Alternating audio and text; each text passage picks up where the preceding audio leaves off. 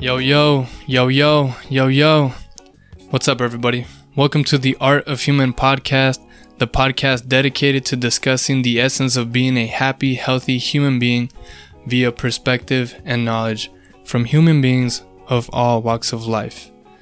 I am your host, Sapien. I hope you enjoy. What is up, you guys? Welcome to the Art of Human podcast. Today we have special guest, fellow human, Hassan Ismail. During this podcast, we talk about so many interesting topics. This podcast, I believe, is like 2 hours and something minutes. It's like a ridiculous duration. And there was honestly a lot of technical issues that happened during the podcast. We got to an hour. We were talking via Zoom chat. And at an hour, my computer storage was completely full. So then the podcast cut off. And then I started recording the podcast from my cell phone because I didn't want to ruin the flow of the conversation that we were having. So then we recorded from the cell phone. And then the phone stopped recording. So then I started recording from the cell phone again. So there's going to be a few segments in the podcast, like an hour in. And then maybe like 30-40 minutes later, there's going to be another slight pause.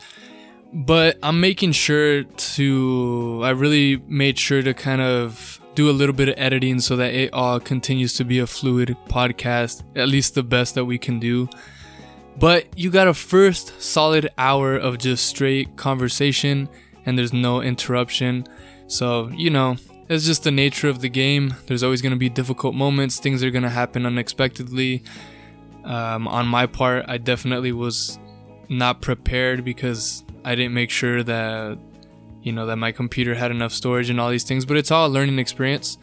But anyways, guys, without talking too much about the technicalities, what the podcast is about, we talk about a lot of different things, but we talk about sound and light. We talk about sound and light and the different roles that those two things play in our life. We talk about energy. We talk about good and evil. We talk about learning from negatives. We talk about creating positivity from negativity. We talk about beauty. We talk about the constant fluctuation of energy that goes around us and how nothing's necessarily purely good or bad. There's usually always a good and bad with regard to anything that you do in your life. We talk a little bit about masculinity and femininity.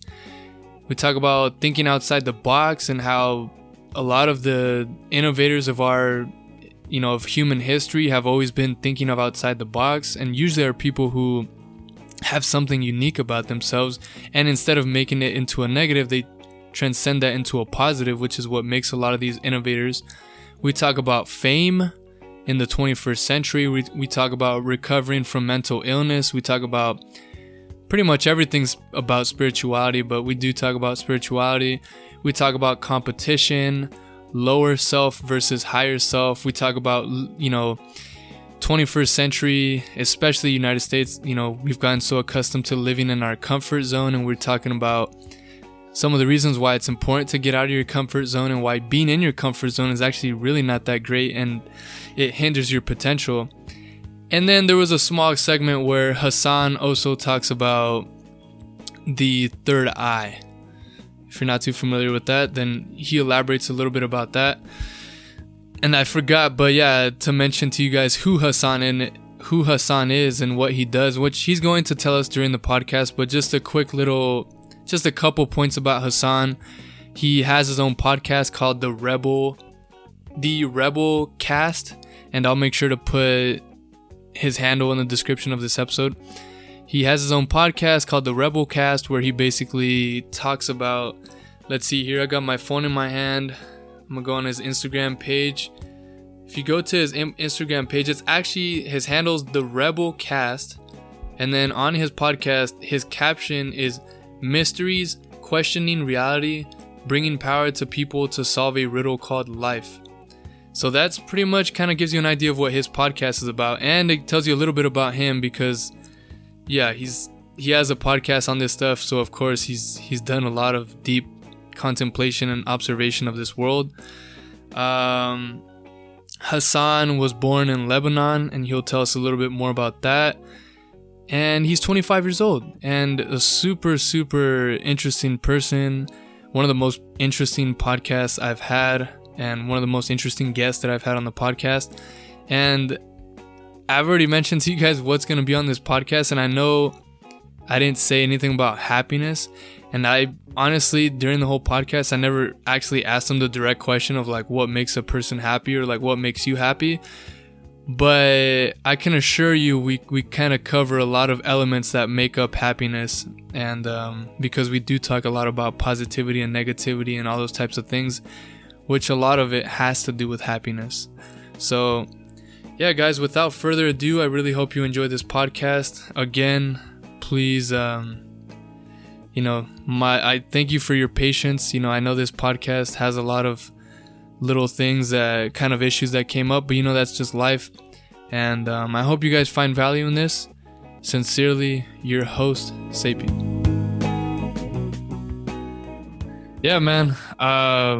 It's a pleasure to have you on here. For everybody who's listening, welcome to the Art of Human podcast. I am your host, Sapien. And just to continue emphasizing the new mission statement for the podcast is the podcast dedicated to discussing the essence of being a happy, healthy human being via perspective and knowledge from human beings of all walks of life. So today, the fellow human that we have on here, he goes by Hassan, or that's your name, correct? Yeah. His name is Hassan. Just to build a little context for the listeners, me and Hassan actually just kind of serendipitously met through Instagram. I had made like a post on Instagram. I forgot what it was. It was like just some picture, right? Yeah, was it like a quote picture or something? Yeah. And then Hassan had just commented. I don't even remember what he commented, but then I clicked like to see his profile, and he also has a podcast. So it was the Instagram page to his podcast, which is called the Rebel Podcast. Yeah, the Rebelcast. The Rebelcast. Yeah. And basically I saw his page, and it's about like talking about Egyptian like history and things of that sort. And recently I kind of got into that, just like watching videos, and they started talking about Egyptian and how there's even artifacts like here in the United States. I think they're in Arizona, right? There's some artifacts in Arizona. There is, like they brought some from not in Arizona, in New York. There's the obelisk. Oh, okay. The Cleopatra's Needle. Okay. The obelisk. They brought it from Egypt too. And it's in New York now. Yeah. Okay. Well, yeah, guys. Basically, like I saw his page and I was like, damn, like this just sounds so interesting. And now I've developed like enough kind of confidence to the point where I was like, oh, I'm just gonna direct message this guy and ask him if he wants to be on the podcast, because it just felt like something really interesting. And but yeah, enough with that. Hassan, tell me and the listeners a little bit about who you are. Yeah. Well, I do podcasts, and I'm a very positive human being. I like to always bring joy to other people, and I like to always smile too. I don't know, everybody, whoever looks at me, I'm always smiling. It's something I always practice and brings joy to others too. And I bring this joy into whatever I create. Through my podcast, I also do music, and I add my music into my podcast. Usually, the podcasts are not just about ancient Egypt; they are more like spiritual type of. So basically, I talk about the spiritual culture of ancient Egypt in a way. So everything is based on spirituality in a way. We bring spirituality of ancient times to the modern days, and through many different cultures, like through if it's ancient Egypt, if it's the Phoenicians, the Canaanites, all of their spiritual type of approaching spirituality, because I'm a spiritual person myself. Like I like every spiritual sense of every religion or culture. I like to explore to see if there is a common ground between every culture. And actually there is pretty much a lot of common ground between every culture, though they are far away from each other, but there is a common ground. Like if you go deeper into the meaning of the spirit, the meaning of God to them, there's a lot of common sense to every culture, how they approach God, and in every ancient culture. Even in modern days, if you go deeper into the modern religions, there's always something in common between every religion on earth. Like as if this sense of spirituality at the end comes from the human, you know, and humans have a lot of common things together, you know. Mm-hmm. There's not like as much as we have differences, but there's a lot of common things deep down in our spiritual vessel, you know. Mm-hmm. So the way we approach spirituality, it comes out of a human being, which is us. So there's always something common. This common sense between every human is projected into how they perceive their reality around them.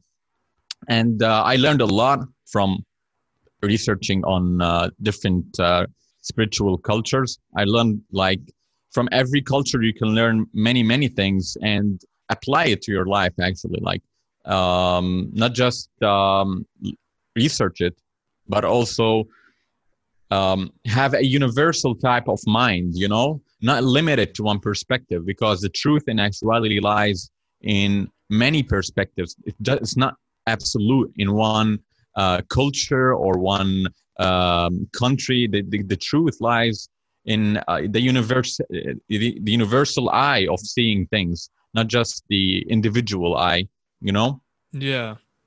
And I'm excited because, you know, for those listening, like me and Hassan had a little conversation yesterday just to build a little report. But with everything you're already saying, like I already know this is going to be a really great conversation. But before we get too far, like, could you tell us, like, just because I feel like a lot of times when we listen to someone, if we know a little bit about like their own life, then it kind of helps to like give more significance to what they have to Yeah. say. So can you tell us like where you grew up and just Yeah. a little bit about your story to how you ended up being the person you are right now? Like, Yeah. That's cool. So basically, I'm born in Lebanon. Lebanon is in the Middle East. It was also called Phoenicia before. I don't know if you've heard of Phoenicia. Sounds kind of familiar. Yeah, it's there's still till our modern days Phoenician people in Lebanon. Okay. So that's pretty interesting. That's So like the native people kind of? Yeah, Okay, yeah, okay. exactly. Like the native people. And they're actually the ones that created the alphabets. If you've never heard, they are the first who started the alphabets. The I A B. never knew that. Yeah, and then the Greeks took it, and then they wrote their own alphabet, and so also they brought the sense of time, the time we have. They also brought it to the. So it's a pretty cool place to go. That's crazy. Yeah, that's where you came from. Fuck. Yes, pretty cool place to go, and it's basically on the Middle East, Mediterranean Sea. So I was born in close to the sea part, and so the sea is always like a symbol of emotions and love in a way, metaphorically speaking, and it brings joy to the heart, to the sea, with just and serenity, the color blue. So basically, growing up in that place. Yes, it's not the most peaceful because of what's going on politically and, you know, the whole story in the Middle East and all what's going on. But there's also peace in that place. It's not just about war, you know, because after every war, there is peace. You know, yes, I grew in that place and there was war, then peace, war, then peace. But that whirling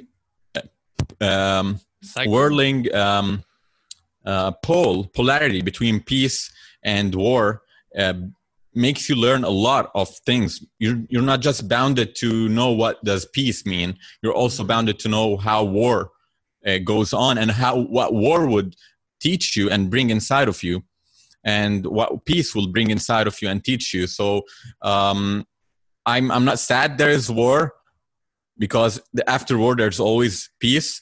And I learned a lot from the hardships. I learned pretty much many things, because through hardships we grow. So basically the place I grew in, yes, it wasn't the happiest place, but through it I learned pretty much too many things.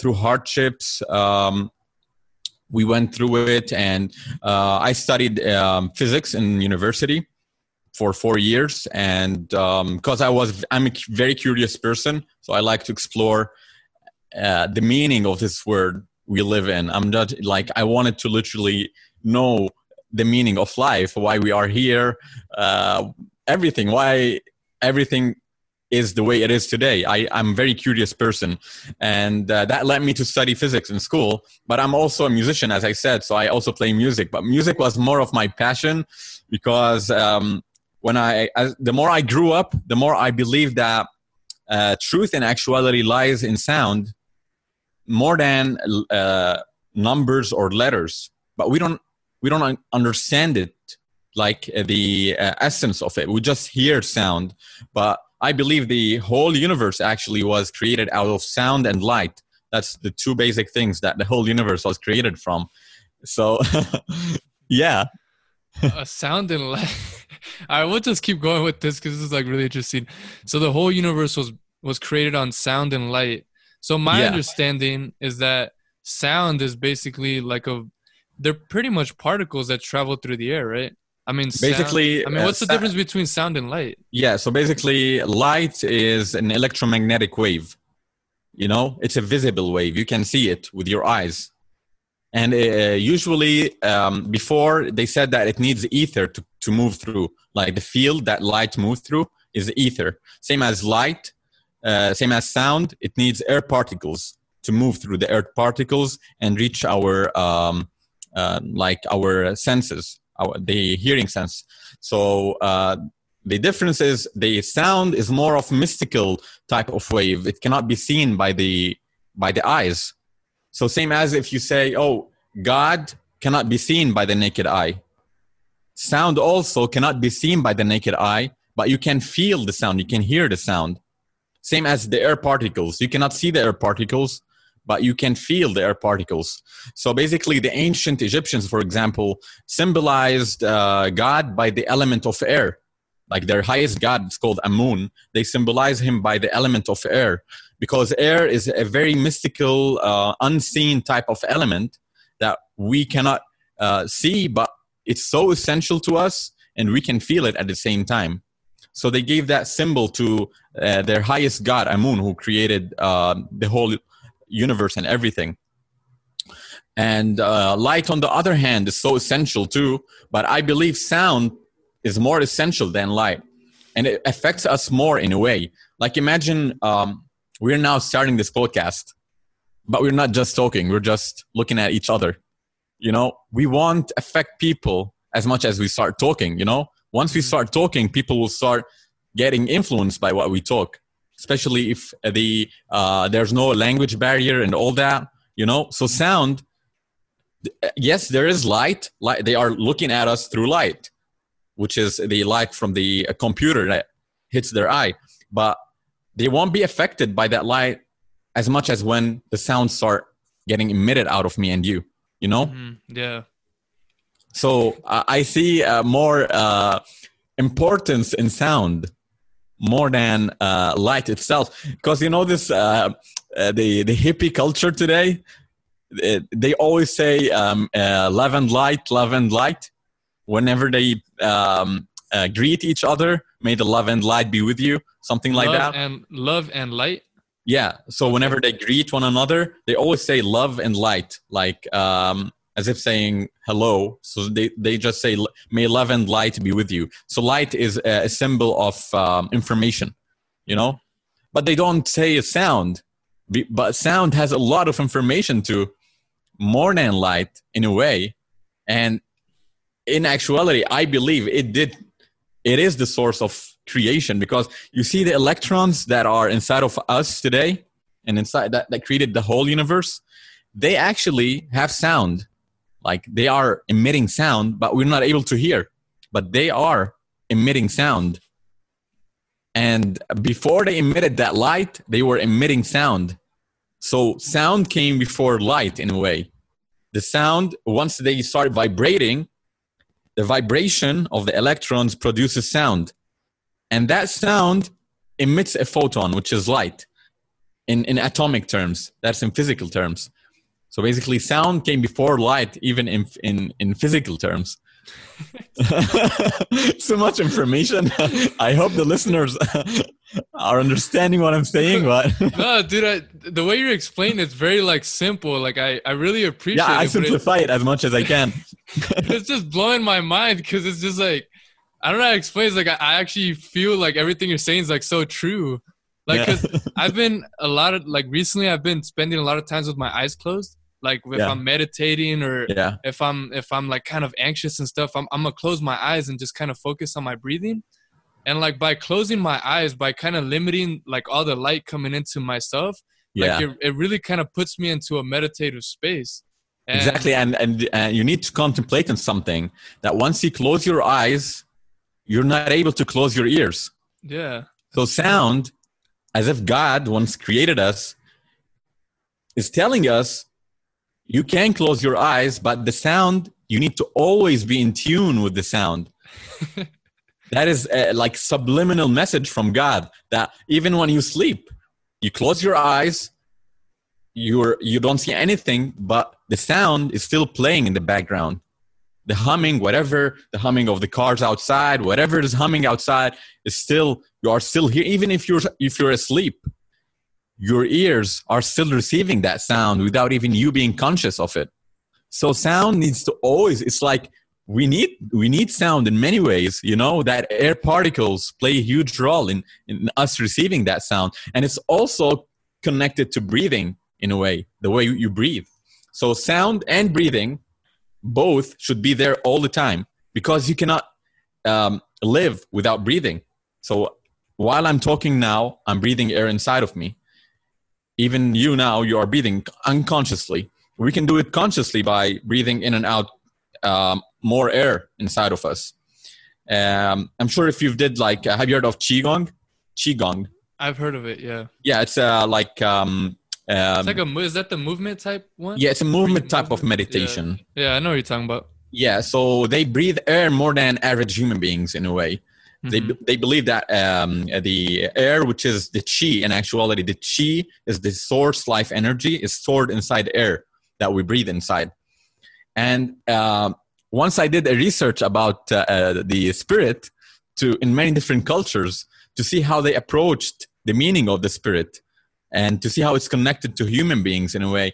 And I discovered that maybe most of the civilization of ancient civilizations had the meaning of the spirit as wind or air. So the word spirit, literally, in many different cultures, it means wind or air. So there's a deep connection between the air we are breathing and the spirit itself. So I reach a conclusion to a point where the words we speak, the words we are now speaking, fuse with the air particles. And then we breathe in that air that goes inside of us. So in a mystical type of way, to be a righteous human being and to receive the spirit is to speak righteous words and to act righteously. And then you breathe that air that is, you might call it an aura. So it can, have you heard of the aura? The aura, it's like an electromagnetic field around us. So basically that field is connected to the air particles that we choose how to interact with it, you know? So once we breathe in that air that interacted with the words we say, it goes inside of our body and it interacts with the cells inside of our body, but it stores the information that we spoke, that we act, you know? It's also connected to, if you say good words to yourself, your life becomes better, you know? You attract positive things to you. So it's all connected to the air particles that goes inside of us and we breathe inside of us and they interact with our cells. So we energize our energy field around us. So when you are a very positive person, people will feel it. People will feel this joy inside of you, will feel that you are joyful without even speaking, because that amount of joy you brought through the air inside of you is not enough inside of this vessel. It will project outside of it, and people around you will feel it even without you speaking anything, just by crossing them. Oh my god, dude! It's so weird because like if I would have had this conversation like a year ago, I would have said like, man, this guy sounds fucking crazy, you know? Because we're talking about a lot of stuff that's invisible to the human eye. We're talking about sound, And the part right now, which everything for me sounded like, okay, this is very feasible. But then when the thing that you said, which I'm not denying it, but it sounds very like interesting, was when you said that when you speak positive things, that you breathe those particles back in, and in a Yeah. way it kind of it makes you attract positive things. Do you think that actual information is stored in the particles and then we breathe it back in? Yes, exactly. How is that And possible? How would that work with our brain? um, in reality, everything in our world is based upon information. Like we receive and we transmit information at the same time. We're always constantly receiving and transmitting information, receiving and transmitting Even information. if we're by ourselves, right? Even if we are by yourselves, like Because exactly. your senses, your hearing, all that's just coming in, whether Yes, whether it's conscious or unconscious. yes. Okay, So this might sound pseudoscience in a way. They call it pseudoscience. Have you heard of that term, pseudoscience? no, So basically, it's a science that um, it's more connected to spirituality, but not proven yet in a way, not proven through experimentation. okay, But um, let me put it that way.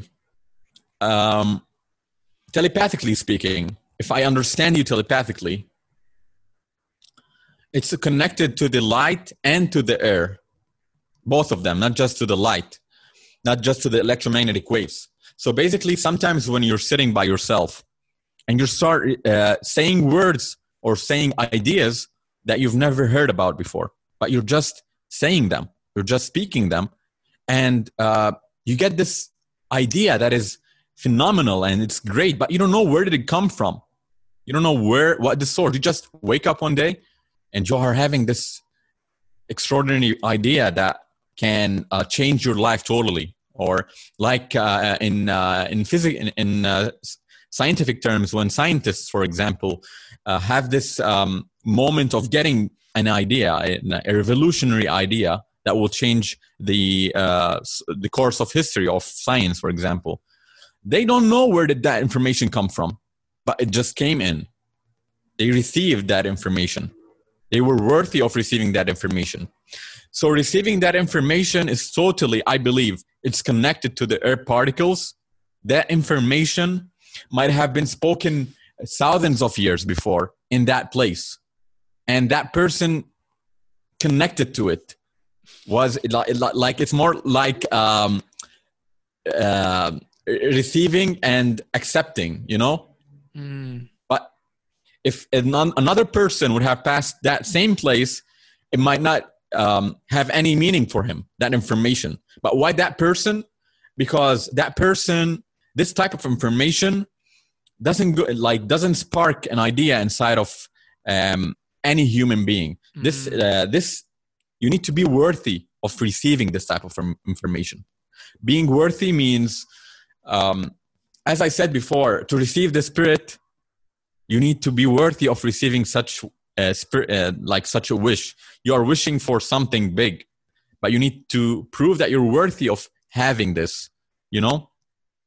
And those light particles, let me call them light particles. So basically light fused with air particles in a way. You need to have that specific physical body vessel that accepts this type of information that is inside the air particles so that you can create out of it. So how that particle get accepted by your body is when you hire the energy of your body so that it becomes compatible with such information outside of you. How do you hire your vessel? By becoming more positive, by becoming more righteous, by doing great things, by bringing joy into others, by bringing positivity into others, by having the wisdom to choose between good and evil. In a way, it also plays a huge role in making you a better person. And doing something and knowing that you can do it better for yourself and for others, or not just for you. So let's give a small example. If you work something in your life, like you do a podcast, while you're podcasting, there's pretty too many levels of podcasting you can do. You can do it very in a low energy type of way, and you can do it in a very high energy type of way. You choose. So you need to put in mind that you are doing not just for yourself. You're not doing this just for yourself. You're doing it also for the people who are listening to you. So the better you are doing it, the more you are increasing the energy of your body. So in that way, you become worthy. You are putting an effort in what you're doing. You're doing great effort in what you're doing. So you energize your body to a point where you can receive this type of information, this type of spiritual light information around you.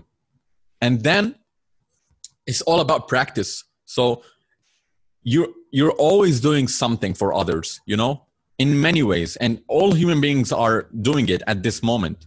Even the smallest job in this world, like whatever, doing bread, for example, you can do it from your heart, and you can do it from your heart. You can do it in a very rush way, and you can do it peacefully, slowly, to make good bread for people, Mm-hmm.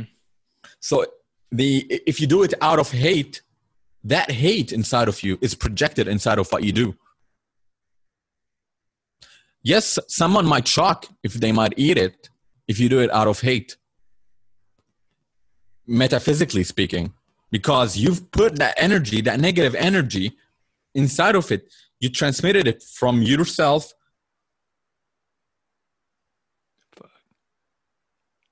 It's kind of frozen right now. Can you still hear me?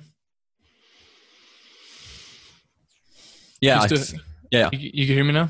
Yeah, I can hear you now. Okay. Sorry, I cut off when you started saying about the metaphysical going inside of the bread. Yeah. So what you're doing metaphysically is going inside the bread, this information, this hate information. So the more you're doing it out of joy and love, it's same as if you're working at a call center, for example, and you're calling people. If you're rude to people, people will be rude to you. So you're lowering that energy. And if the ones who's calling is rude to you, also you will be rude to them. Same as if you're working something out of love or hate. And the reason why our world today is getting destroyed and it's vibrating on a very low energy is because we human beings have a lot of flaws inside of us. We need not to forget that. We have flaws inside of us. But the bad thing is we are projecting those flaws inside what we do, inside what we create. So all of those big corporations started out from an idea of one person or a group of people. But then they grew and grew and grew. But did they start out of love? And did they start it out of care for others or out of ego? And they grew it up. So as we see today, many corporations are closing, are getting down, and they are shutting down.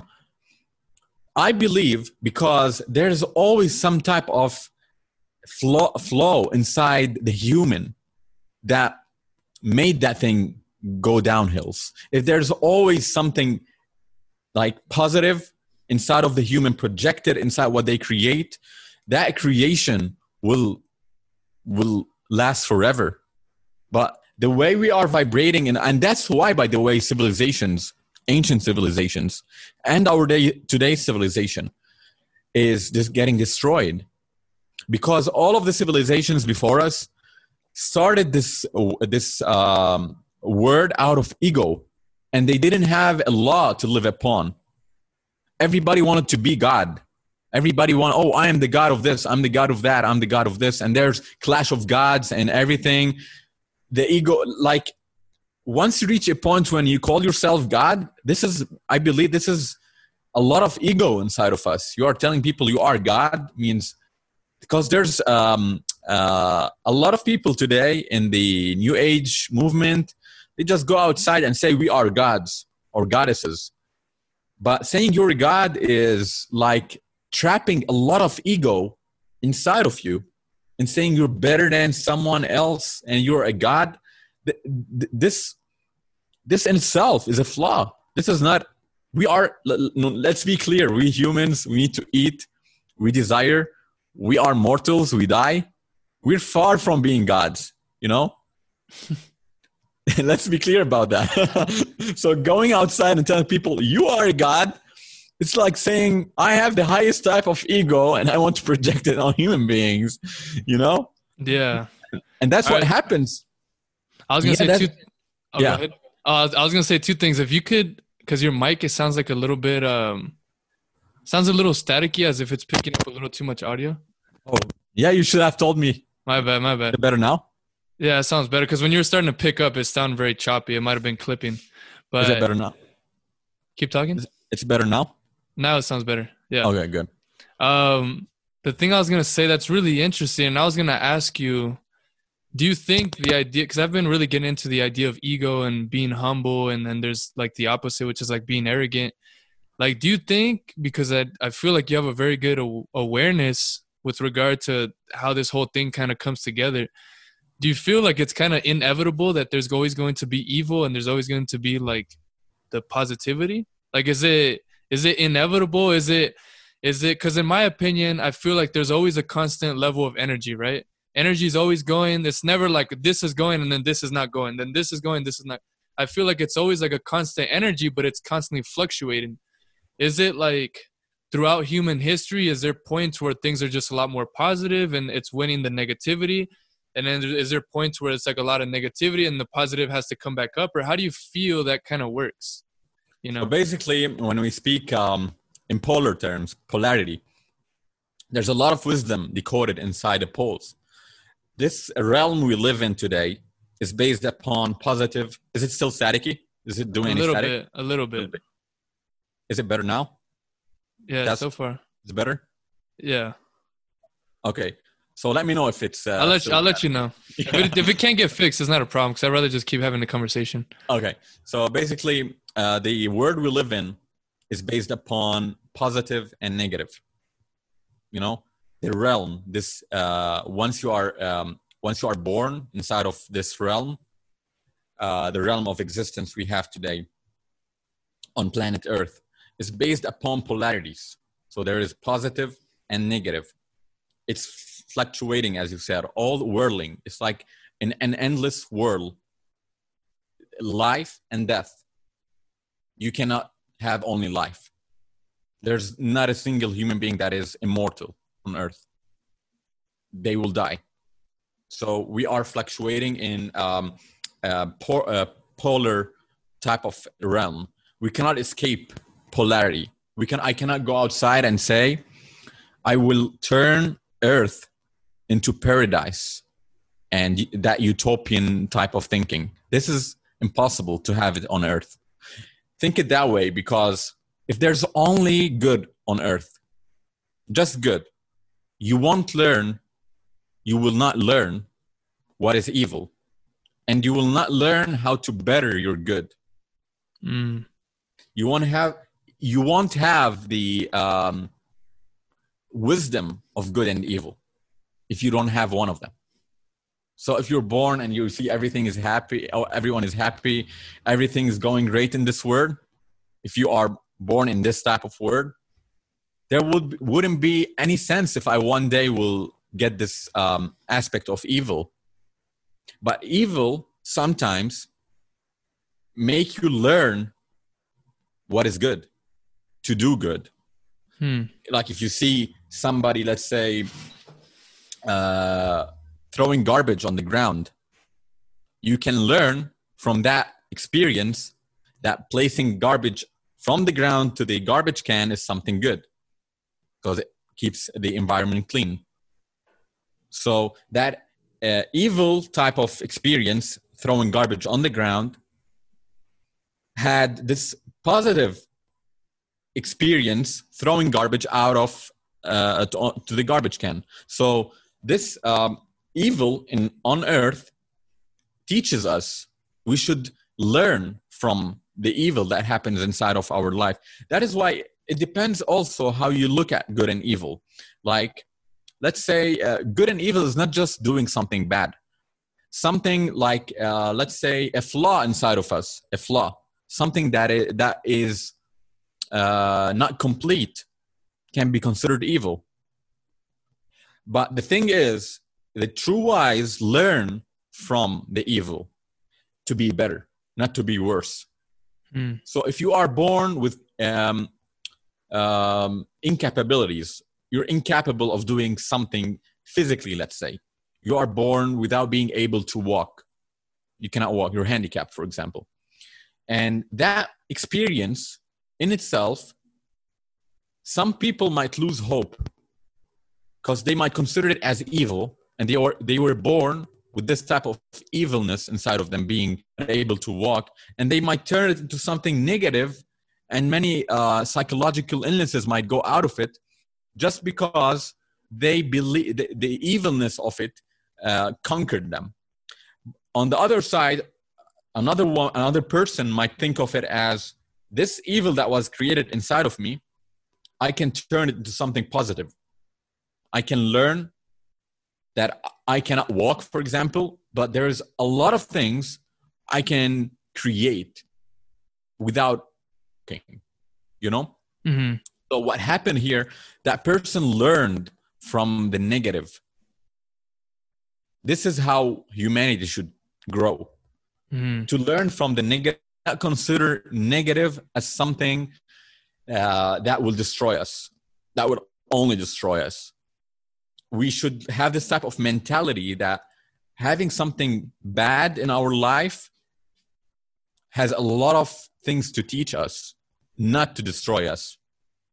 And that is how we grow. Mm-hmm. The thing I was going to say too, is because we're talking about like what's evil and what's good.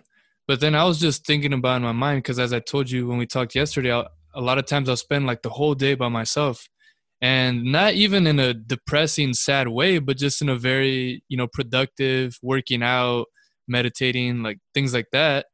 And I was having a thought to myself, and I was thinking like, okay, we have this picture of like God.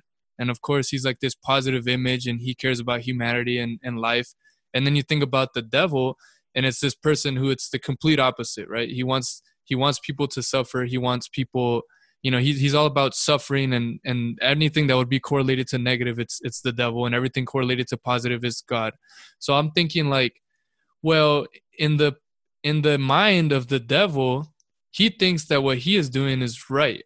Like he believes that suffering is what he wants to do, and I'm sure he feels a certain level of joy from doing that. And then I'm sure it's the same thing on God's side, that what he's doing, he feels is the righteous thing, and he feels good. So in a way, I think to myself, like, who is to say what is actually good or bad? Because maybe us as humans, we perceive the things that we've been talking about preserving the planet and doing that as being the good thing.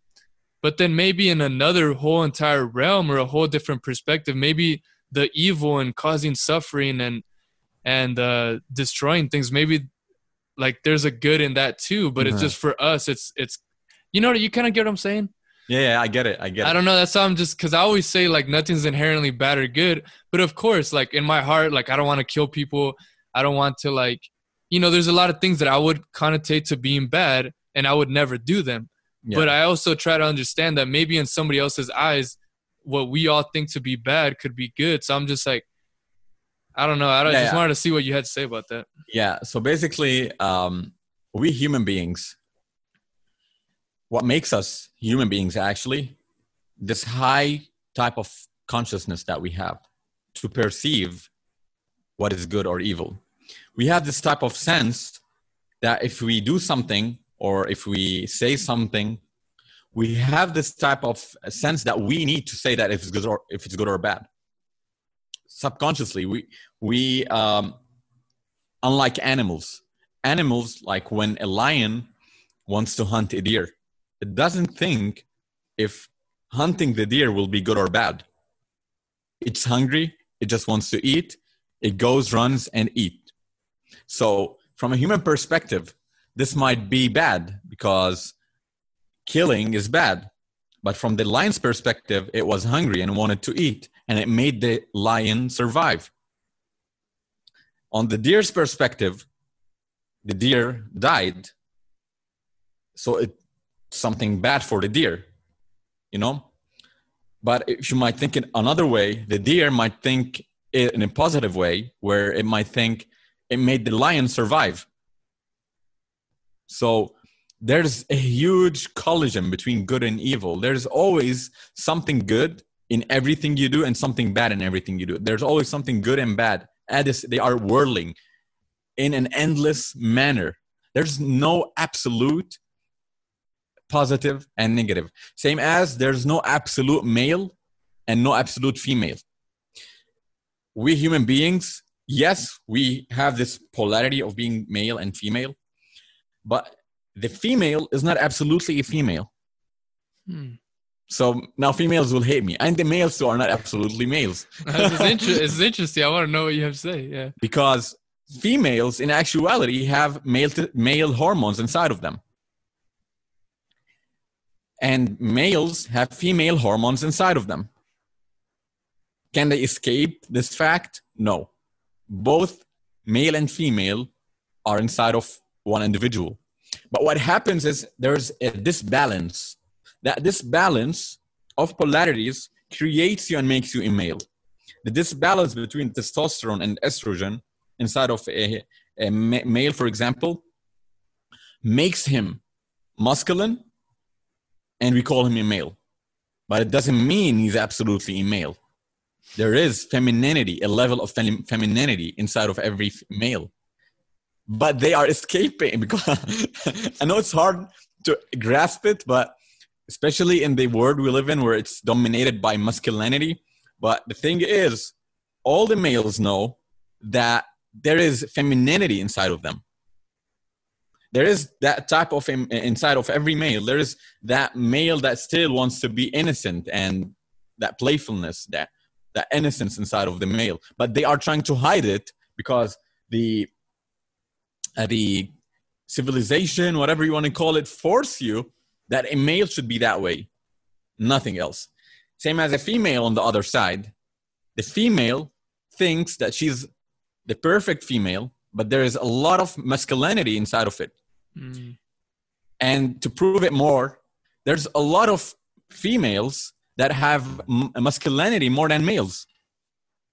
What? I don't know if I don't know if you've saw them before, but there is females who are actually born in a way that they have masculine physical features. They can grow muscles more than males, for example, or they look masculine, yet they are females. You know, same as males. There is males that look feminine more than females. I don't know if you've crossed any of those in your life, but I personally crossed people physically. They look males, but they are females actually. And that is called androgyny in a way. A balance between the positive and the negative pole. This is the balance. So there's no absolute positive, there's no absolute good, and there's no absolute negative, evil. It's always relative and correspondent in a way. And then it's projected in everything. Yeah, that's really interesting. And I don't know that I've ever had like a close friend or a relationship with someone who you can see them. Actually, they're more models. They are more into the modeling industry. If you go into the modeling industry, you're going to see a lot of androgynous people. Androgynous people are people whom you cannot spot if they're males or females. They just have this balance. But what would define them? What would define a person as female or male would be like their reproductive parts, right? Is that what you're talking about? This defines their sexuality, but not their gender. The gender, what defines the gender is the measurement of the masculinity and the femininity inside of a human. So what's down there defines you if you're sexually a male or sexually a female. But some people are born sexually males, but the measure of their masculinity does not allow them to be that perfect male. You know what I mean? Mm-hmm. They are males. They are males, but their masculinity is less than uh, that male on the end of the spectrum. If there is like type of spectrum, let's say the perfect female here, the perfect male here, there's always in between that spectrum a lot of levels of masculinity and femininity. So would you say that someone who's more in the in-between, like we were talking about earlier, someone can be handicapped and that could be seen as something very negative? A lot, just from like the things that I've read and things from school, it seems that a lot of people who are in that in-between, they have a lot of trouble fitting in with society because there's so much criticism. And apparently with religion, you know, a man's supposed to be married to a woman. And when someone's kind of in the in-between, they feel like a sense of not belonging, and there's a lot of criticism and judgment over that. But do you think for someone who's in that in between, if they were to voice themselves and if they were to project themselves, do you think they have a certain level of power that is unique, or like, I don't know, just something with regard to that? You mean something, a power to be able to prove themselves?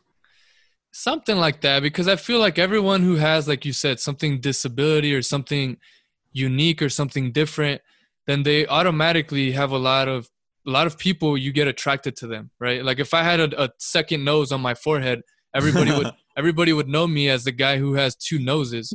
So what I'm trying to say is, but I think that uniqueness can also have tremendous power. Exactly. Because it could have a lot of influence because it's unique and different. You're getting it. You're starting to get it. So once you have this negativity, you can either turn it into something negative and do this imbalance and shift into the dark side, or you can turn this negativity into something really positive and have this power, as you said, and charisma to prove yourself inside of this civilization, because we are living inside of a civilization at the end.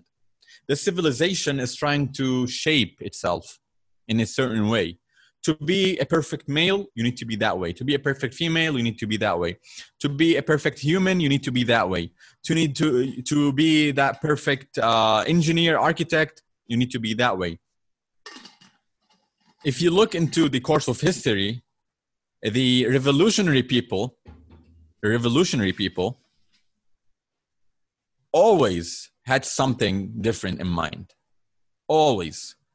But they were able to prove their ideas and their ideology inside of their head, because they are telling the humanity, the civilization, that you cannot force a reality on someone that is not feeling that he fits in that reality, you know? And once you have this charisma and power to prove yourself, you become like those great philosophers whom did force their ideologies into humanity, and they become great philosophers. All of those great philosophers in actuality are rebels, revolutionary people, because if they want to just sit and hide, they'll always stay inside their room hiding, and their life, yes, will be miserable. They had two choices, even three choices. Either be the outsiders, I like to call them the outsiders of society, means live inside their room, never go outside, or let society harm them if they go outside, or do a revolution to prove themselves and make others respect them.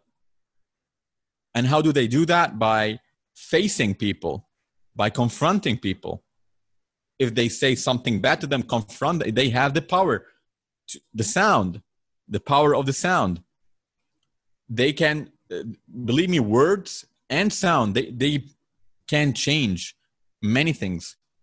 They can write a book, create a book with all their experiences, and they can share this book with other people to understand the reality, the wisdom. And I'm sure if they were able to turn their negativity into positivity, they will project a lot of wisdom. They will project a lot of wisdom in anything. They will create beauty. As we talked, like beauty plays a huge role in the journey of being wise. So once you create beauty, people will see that you're not just a handicapped person, for example. He's not just a vessel that is not able to walk. No, he's a vessel that is creating beauty that this world needs. You know, there's an example. Have you heard of Helen Keller or something like that? Her name. She's the one that was blind and also deaf, right? Yeah, and she was a writer. She wrote books. She created this negativity, positivity outside from her negativity. She didn't say, I'm blind and deaf, so I cannot do anything this world. She didn't say that. She didn't commit suicide, which is also an option. Some people do that. But she proved her abilities. She received that, what I call spirit. She received that spirit that made her create beauty and project it into the civilization she lives in. Now, talking about like beauty and how you just mentioned that she can, and you've been saying like you prove yourself and then you receive this spirit or you receive this kind of information to then have this like positive influence on the world. Do you feel like there's people who have a lot of positive influence, but they have not themselves received that spirit? Because sometimes I feel that there is a lot of people who are successful and who have a lot of influence, but in a way they have not like found themselves. But it seems like maybe because of, it's weird because sometimes I feel like it's not so much what people say, but it's just knowing about what has happened to them. Yeah, I don't know. It's kind of hard to explain, but right now I'm thinking about the music artist. Do you know Logic, the music artist? No. Okay, well he's a rapper, right? And well, that's one of his personas. And he's been creating music since he was super young, and he's retiring. He just released his last album a few days ago, and he's retiring. But it's funny because like he grew up in a household where there's a lot of racism, a lot of negativity, a lot of difficulty. But through music and him expressing himself through his music, he was able to work his way out of that to the point where he started to make a lot of money. He grew a huge fan base. But then throughout it, he's now explained in his last album that he's actually been suffering a lot with anxiety and just overthinking because of all the judgment and criticism that he's gotten. So I'm like thinking to myself, I'm like, how is it that he's considered one of the best MCs, one of the best entertainers, but yet he's been unhappy like at a personal level with the last few albums that he's done, but it's so successful. So that's the part I'm trying to get at. And I feel like right now he's actually getting to a point where he's getting happy because he's saying, you know what, it doesn't matter what people are saying. And then this last album was actually a really great album, and now he's retiring. And I don't know, just trying to correlate that to what you're saying. So basically, we're not with that person in everything they do. So we don't know what that person literally went through and how did he react to what happens with him. So even when I talk about receiving the spirit, it depends on everything you react to. Everything you say is added to your vessel, to this vessel. You know, everything. You are recording information all the time in everything. Now I'm recording, you're recording, not just through the camera, through the, as we said, the air particles, everything is witnessing. So basically that person received beauty to project out to the outside, received this sense of spirit inside of him. But when you said he got depressed, so what you're trying to say, if he can receive this type of beauty, why he has to be depressed? So basically, being depressed, so you know, in this whole music industry, to be in front of millions of people, the people want you to be a certain way. You need not to believe that those people are themselves in a way. They are what the people want them to be, what the majority of people like them to be, except for a few. Some musicians were able to get outside of this box and be whatever they want to be. And some musicians even changed their whole outfit, their whole appearance, because they have this power, this courage to prove themselves in any type of persona they want to wear. But some musicians, for example, are what other people want them to be. And this puts you in a lot of stress and a lot of effort for you to prove yourself and be that one that wants to do everything that make the fans happy, or else they won't buy your albums and you will lose your career. Not just the fans, also whoever is controlling him from the industry, the record label, whatever company he's working with, they also control him. They want him to wear a certain way. They want him to be a certain way. So not all musicians in that industry are happy because of that reason, that they are being forced to be what they are not. And once all of this tension and stress is forced on them from the people above them and from the people below them, it creates anxiety. It creates many cycles, because we're not created to be that much famous. Just so you know, humans, and there is some type of thing I'm seeing these days that in 21st century, it's pushing people to be famous so hard. Like, it wants people to be famous, especially at that time. Social media wants you to be famous. Music industries want to. A lot of musicians today, a lot of fitness artists, whatever you want to call them. So there's a lot of people that want to be famous, and some people literally don't want to be anything except famous, because they're seeing everybody becoming famous and they want to be famous. The society, the civilization is pushing you to be famous, but being famous does not bring you too much of positive things that you are held worthy of.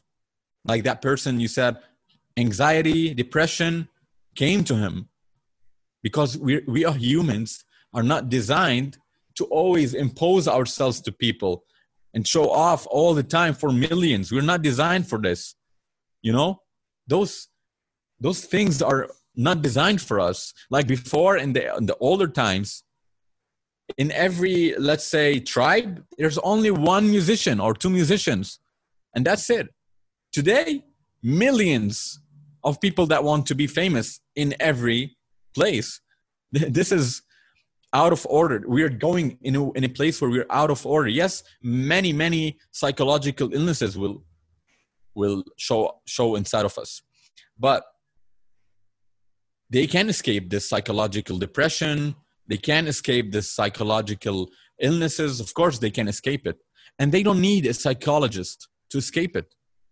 They don't need a psychologist. They can escape it without going to a psychiatry. How they can escape it?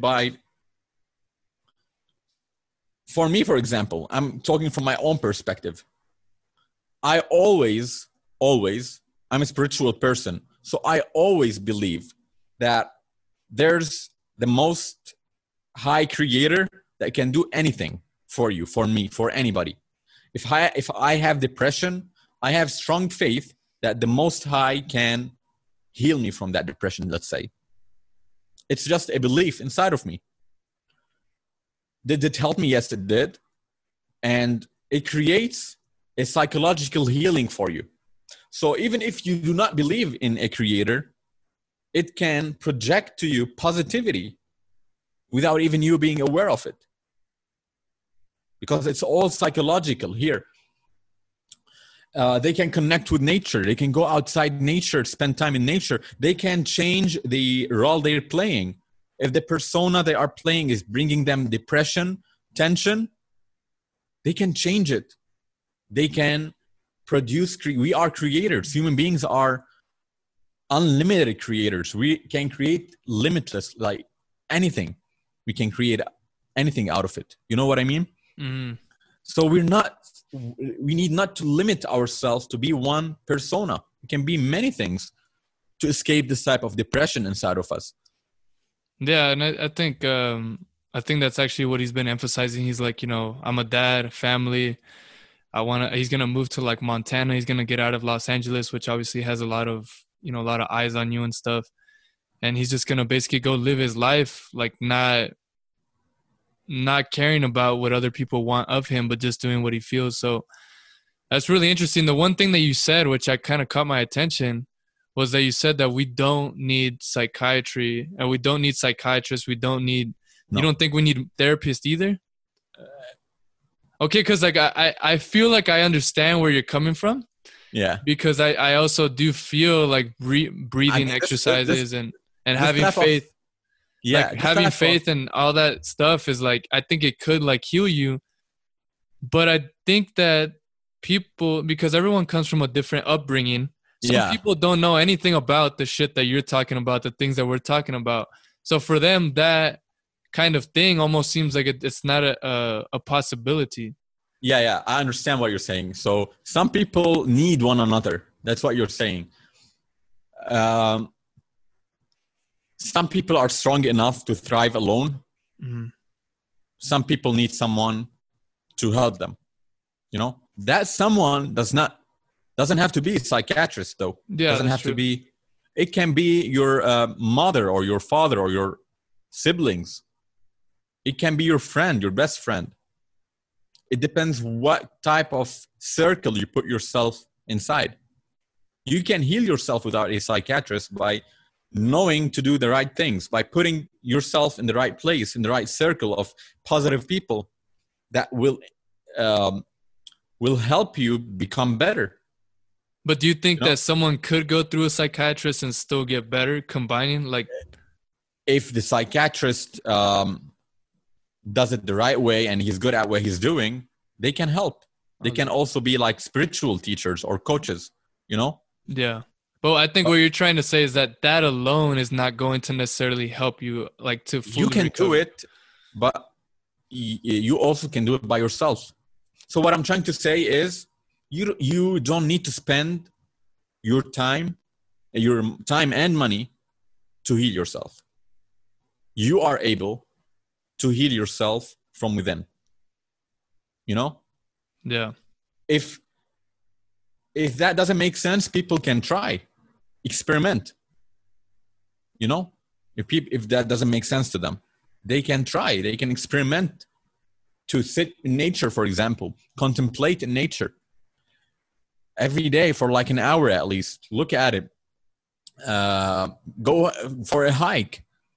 Connect with nature, because this type of civilization we live in, it's not our own type of natural way of living. Those bounds of civilization that we're trapped in, we reach a point where people do not even believe in villages anymore or nature. They just believe that life should be like New York City. Yeah, that is a civilization. Whatever is not like that doesn't deserve to be living at it. We're going in a way where nature is getting destroyed, and that also creates a lot of psychological illnesses inside of us. Many psychological illnesses come from this system we're living inside, not just the city itself, also the system, the monetary system, the capitalism, and all of that. I don't know if you've experienced capitalism in its true sense, but capitalism, for example, makes you a greedy person that wants you to be the highest in your job, the highest rank in your job, wants you to have the biggest amount of money you earn. All of that is just you. Hate your coworkers, hate whoever is more talented than you. It's all hate.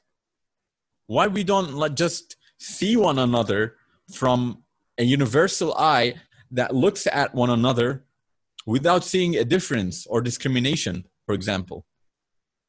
Just seeing that person to whom he is. He's a human. I'm a human. we have a lot of similarities that we can stand upon. Why we have that urge that once we look at someone, we need to think that someone will hurt us or be better than us. Even if they became better than us, why that hurts me? Why this might make me feel bad? Does that go down to the fact that obviously now we have a consciousness, and that's kind of what differentiates us from like other animals, at least to our knowledge? But like, do you think it's like a primitive thing that we're so kind of like kind of wanting to grab onto the things because we're like survival of the fittest and things of that sort? Yeah, we still have this animalistic sense of, oh, I want to be the best, so because I want to survive in the jungle. We still have it. But anyways, we were just talking about how as human beings, we still kind of have these primitive characteristics of wanting to be selfish and kind of the whole idea of like survival of the fittest. And that's still influencing modern day humans. And then Hassan kind of started giving his take on it. And then the last point that you were getting on, which I was actually really excited about, you were talking about how if we as individuals were to just focus on ourselves and it's like being competitive with yourself, but not being competitive by comparing yourself to another human being, right? And then you can just continue on that. What are the benefits of being a human being and focusing on your craft, not by comparing yourself to another person to then be quote unquote the best, but actually just trying to maximize yourself as the best? So basically, first thing, it brings you respect without even you being aware of it. If you place yourself outside of the competition, means you're telling yourself,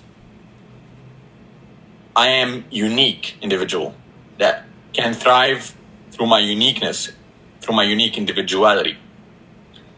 And that in itself, the people around you will respect you for looking at you as a person, as an independent person that can do things by themselves, can fix their issues, can do many things, just concentrating on bettering the quality of what you're doing and projecting it to the word to better the word too with it.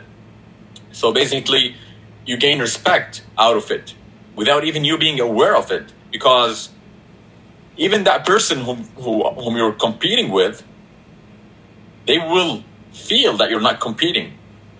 They will feel that you're no longer competing with them anymore. But they will start be curious why you're not competing with me anymore, what they are doing. Okay. On the other hand, you are reading books, you are digging many rabbit holes to see how you can better yourself, and you are going to your job, concentrating on your craft, not concentrating on a human being that wants to compete with you. It doesn't work with all human beings because we still have this animal instinct inside of us that we need to compete and do that, because animals in the jungle, they compete. They don't allow an intruder animal even to be there. Some even lions, for example, they eat their own species. They eat different group of cubs. They eat them. They kill them if they are not from their bloodline. But why we need to be like that? Metaphorically, we are like that. When it comes to work, to all of that, yes, we need to survive. We have this survival instinct inside of us. But why this survival instinct as humans, as human beings, not as an animal, is still based upon ego and hate, you know? And not just that, even the spiritual people, the people who preach spirituality, are falling for the same trap. Like, he is better spiritual guru than me, or he's better spiritual coach, I need to compete with him. Why not just concentrate on your vessel and your light will shine by itself? This aura around you, the charisma, this energy, people will be attracted to it without you even speaking anything. Yes, you will be hired. You will be hired in your job if you do not compete. You will have the chances to grow because you are concentrating on inner values inside of you, inner righteous values. You are building up a metaphorical building, that you need tools to build that building. That building, in actuality, is inside of you. Your character, your self, how you move yourself in the community, how you approach people, how you talk to people. All of those elements create a special human being that is able to succeed even without competing. So to be able to succeed without being able to compete, I believe this is one of the highest types of charisma a human can have. Like, he just goes inside the door. Everybody wants him to be the leader because he attracted that leader information and leader energy inside of him. People can feel leadership inside of him or her without even doing anything. Just the way they hold themselves. It's just the energy field around us. I think that's it's really interesting that you mentioned this whole idea of like doing things without competing and actually being able to maximize a lot more by doing that. And it's funny because yesterday I just went for a run. I don't know did I tell you I was a track and field cross country runner? I did, right, yesterday? You told me what? I was a cross country and track and field runner. Oh yeah, you told me. Yeah, so last night I haven't been running that much, like long distance, because just because I've been working a lot more on having good mechanics and having good proper posture and my breathing, and for a long time I just was kind of neglecting my vessel. I wasn't treating it properly, and a lot of it was just me doing what other people were telling me to do, just to have a tough mindset and just to keep persevering through the pain, etc., etc. So I was really unhealthy. My body's super tangled up. I have a lot of knots and stuff in my muscles. And so this past year, I've basically been working on loosening up my body and things of that sort. So I haven't been emphasizing on the running, but preparing my body so that it can run with good mechanics, with proper form. And so I've been working on that a lot. And so I haven't been running that much. But last night, I just kind of had the feeling like, you know what? I haven't gone for a run more than like 20 minutes in probably a month or two. So I said last night, I've been training for a while. Let me go out and kind of test my body to see how it will react. And to be very honest, and I'm going to say this very calm and confidently because it's something that I genuinely feel. But after I finished that run, I finished at my dad's house. I ran from my mom's house to my dad's house, close to about 8 miles. And I told my dad, I was like, that run I just had, like, it made me feel like I could really go to the Olympics and I could be at that like super elite level, because everything that I have been training my body and mind for in this past year, it's like all of it is just starting to come to fruition. Yeah. I always knew that running just never was supposed to feel as hard as it was, like having constant shin splints. I remember back when I was running and competing against other people, the way I would try to encourage myself or motivate myself was to try to almost create anger and hate towards my competition and then try to fuel myself through that kind of mindset. And it never worked. It never worked to optimize my performance. And in the entirety of my career as an athlete, which was about 9 years, and I think it'll still continue, but during that whole time, maybe 1 or 2 races, I felt that I really optimized. And in those 1 or 2 races, my mind was completely empty. It was not upset at the competition. It was just me doing what I felt was going to be the most smart thing for me and just based off of feeling. And so, but no one has that kind of mindset. Everyone tries to be better than everybody else, and everybody's thinking about, how is so-and-so school doing, or like everyone's so caught up in what everyone else is doing that exactly. I think we kind of, I don't think it's a healthy mentality to have. And for me personally, it definitely did not help me and my actual performance. And so last night when I was running, I felt so motivated and determined, but it wasn't by thinking about anybody. It was very weird. It was almost as if I was motivated and determined because I proved to myself that everything that I thought and felt was true. I proved to myself that it is true. Like, you know, with the whole breathing and stuff, like, you know, everything's just so much more effortless. Like, you know, actually taking the time to learn how to breathe from your diaphragm. And, you know, I felt like I had an ample amount of oxygen. And then my mindset was, it was pretty empty. It's kind of weird to explain, but it was like I had so much determination, but it wasn't by thinking about anybody. It was just in just being so confident and determined that everything I already believed in was true. And that this is the thing that I came to. It's like the thing that I think makes people great and the thing that makes people happy, I think it's actually believing that you are the best at whatever it is that you do and constantly working at being the best. But being the best at yourself, and that doesn't mean, oh, well, I want to be the best me, so I'm going to go out there and I need to run the fastest times and I need to do this. And like being the best means that when you want to just relax, you relax. When you want to go party and hang out with friends, you go party. When you, like, I don't know, it's just, I feel like the concept of being your best has always been like this idea that like you have to be super hardcore and disciplined, when in fact I think it's not that at all. I think it's a lot more graceful. I think it's a lot more effortless.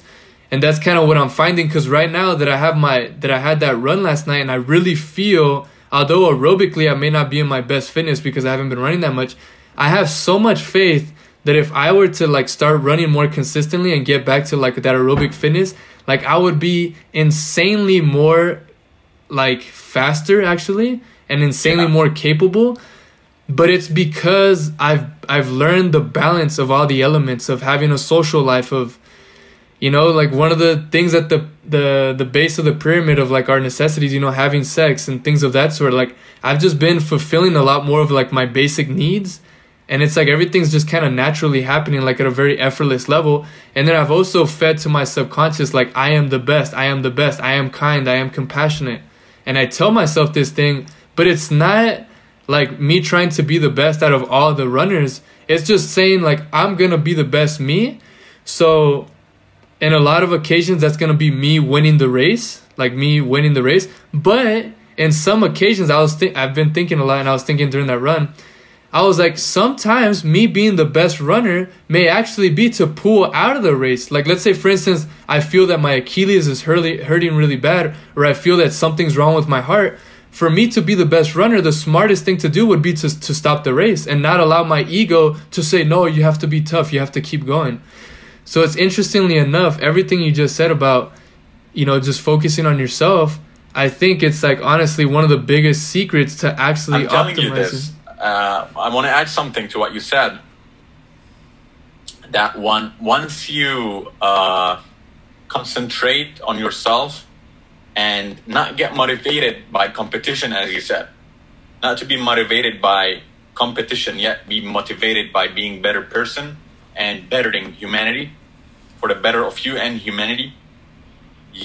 What you are doing in that way, you are projecting your craft inside of your craft positiveness, and you're projecting you're not projecting flaws, you're projecting something great inside of your craft. You're projecting greatness inside of your craft. So that energy you are producing inside of you, so you're saying you're running, but that in itself is your craft running. So you are projecting in this motion greatness, great values inside of it. Those values will make you worthy of achieving higher ranks in whatever you're doing. And you will also experience the receiving of information, which is, in your case, running faster or being able to do your craft better in less time than whoever is doing it out of ego. And you can experience that. I experienced that in music. I play music. Basically, when I went into the music industry, I did not say to myself that I want to be a better musician than that musician. What I did actually, I concentrated on first what type of music I want to play, the type of music I'm very good at, that reflects my identity, my character, and my values inside of this music. So I didn't say I want just to play the music that succeeds against that person. If it succeeds, I'm good, I'm happy. If it did not succeed against that human, I don't really care much. You know why? Mm-hmm. Because what I care for is projecting the identity and the character and the values of myself inside of this music. Whether this succeeds in bringing me more listeners than that musician or not, I don't care for that musician. I care for the people who are hearing me and receiving this type of value through the sound waves, through the music. This is what I care for, you know? And I too have the belief that my music is great and a lot of people will listen to it and I will be successful through it.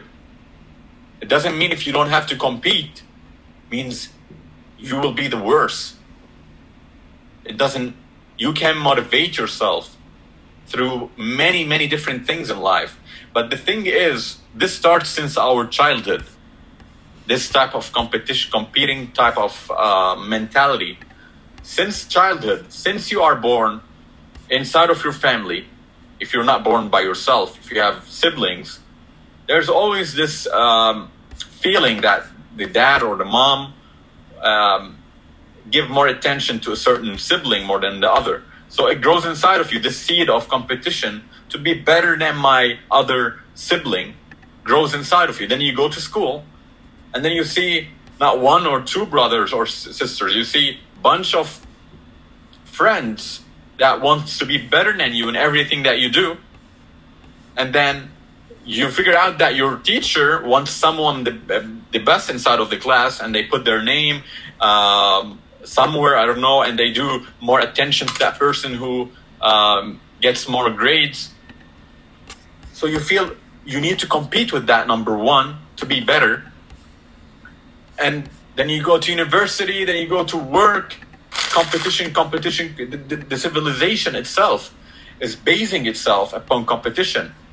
But why they don't base it upon helping other people? The best of us is the person that helps. Why we don't compete in helping other people and bringing better life to other people? Why we don't concentrate on competing in bettering ourselves? Because the number one competition that you need to succeed in is succeeding in bettering yourself. So there is a lower self and there's a higher self. Did you reach that type of succeeding in the competition of your higher self? Did you reach that type of level of consciousness to be your higher self? Once you reach this type of success in your life, people will be attracted to you. You don't need to compete anymore. You don't need this type of competing mentality inside of your head. Yeah, dude, and I think like this idea is so like, it almost seems like it, because you need to have faith. Like you said, like once you kind of start reaching that higher self through focusing on yourself and improving yourself, everything naturally gravitates towards you.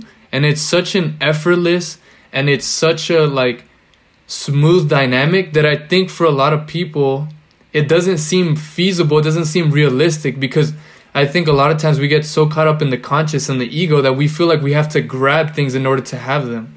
And that's kind of where I was caught up too. I felt like a lot of things were like, you know, you needed to grab them, and it's a lot of like, it's a very like hardcore thing.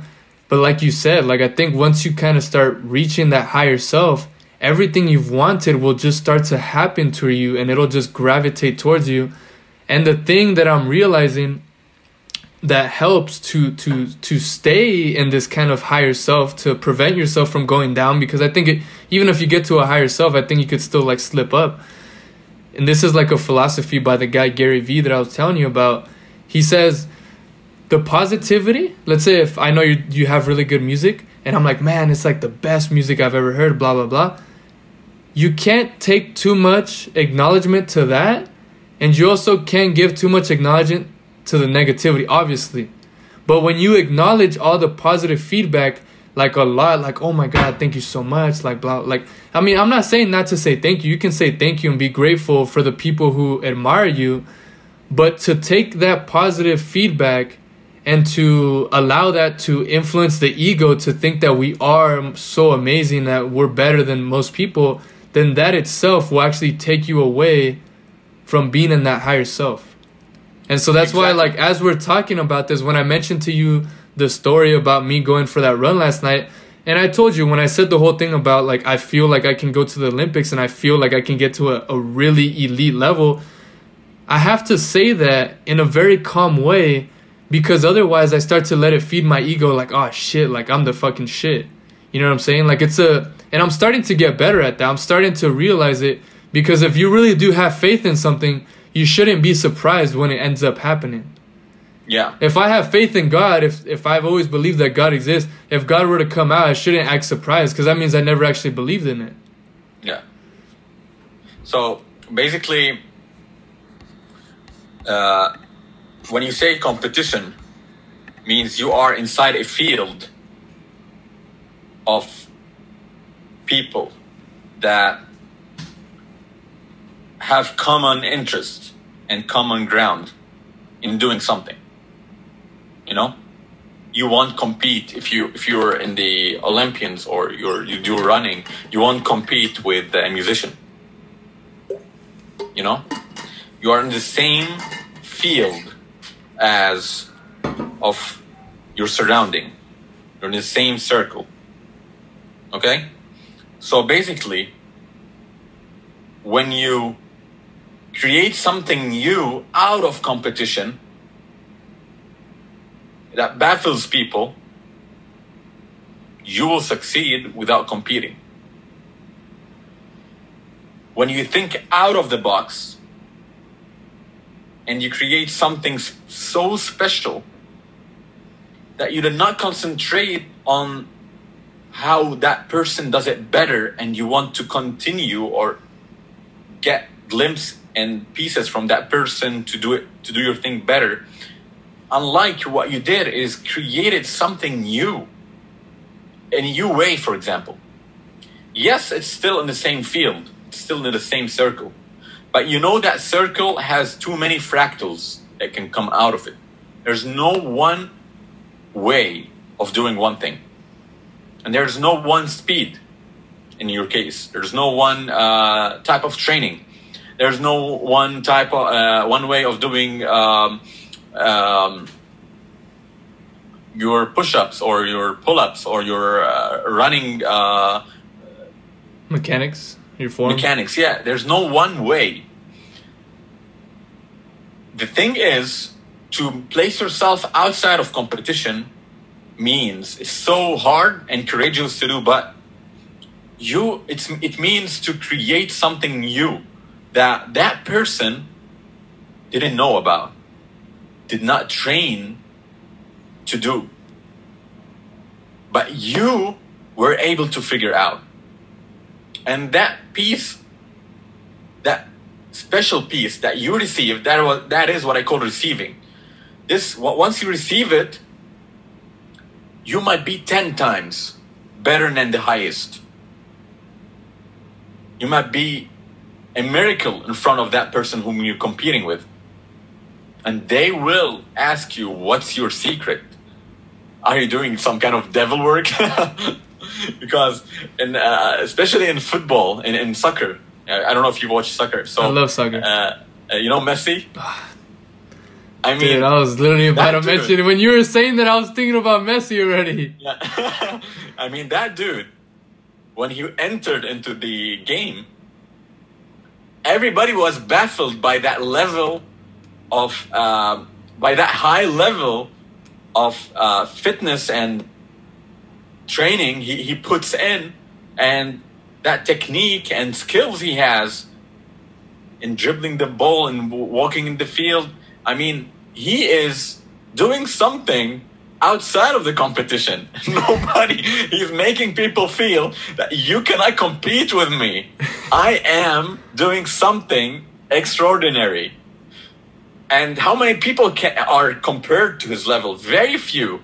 And the people who are like Cristiano Ronaldo, Messi, and all of those great Pelé, soccer players, they escape the competition. And everybody wants to compete with them.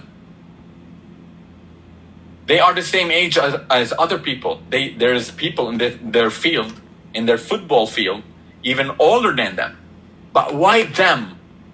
What's so special that made those people do it better than others? They placed themselves outside of the competition and they figured out special, unique ways inside of them. Of course, talent plays talent, physical talents and physical body. They might have something like by nature that is more special than the other, but that's not the key. That's not just the key. I'm sure if a person has passion towards that game, they can be better than Messi and they can be better than Cristiano Ronaldo. So if I say that, doesn't mean I'm showing off that, a person that can be better than those. They are not gods. That's the thing that we're falling for. Oh, they are gods. Nobody can be better than them. I mean, who were they?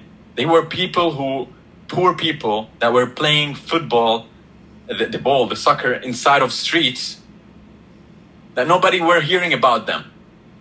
And suddenly, everybody's looking at them. They're shining brighter than the stars, So if those people were to say, whom were at that day, what was that soccer player? What was his name?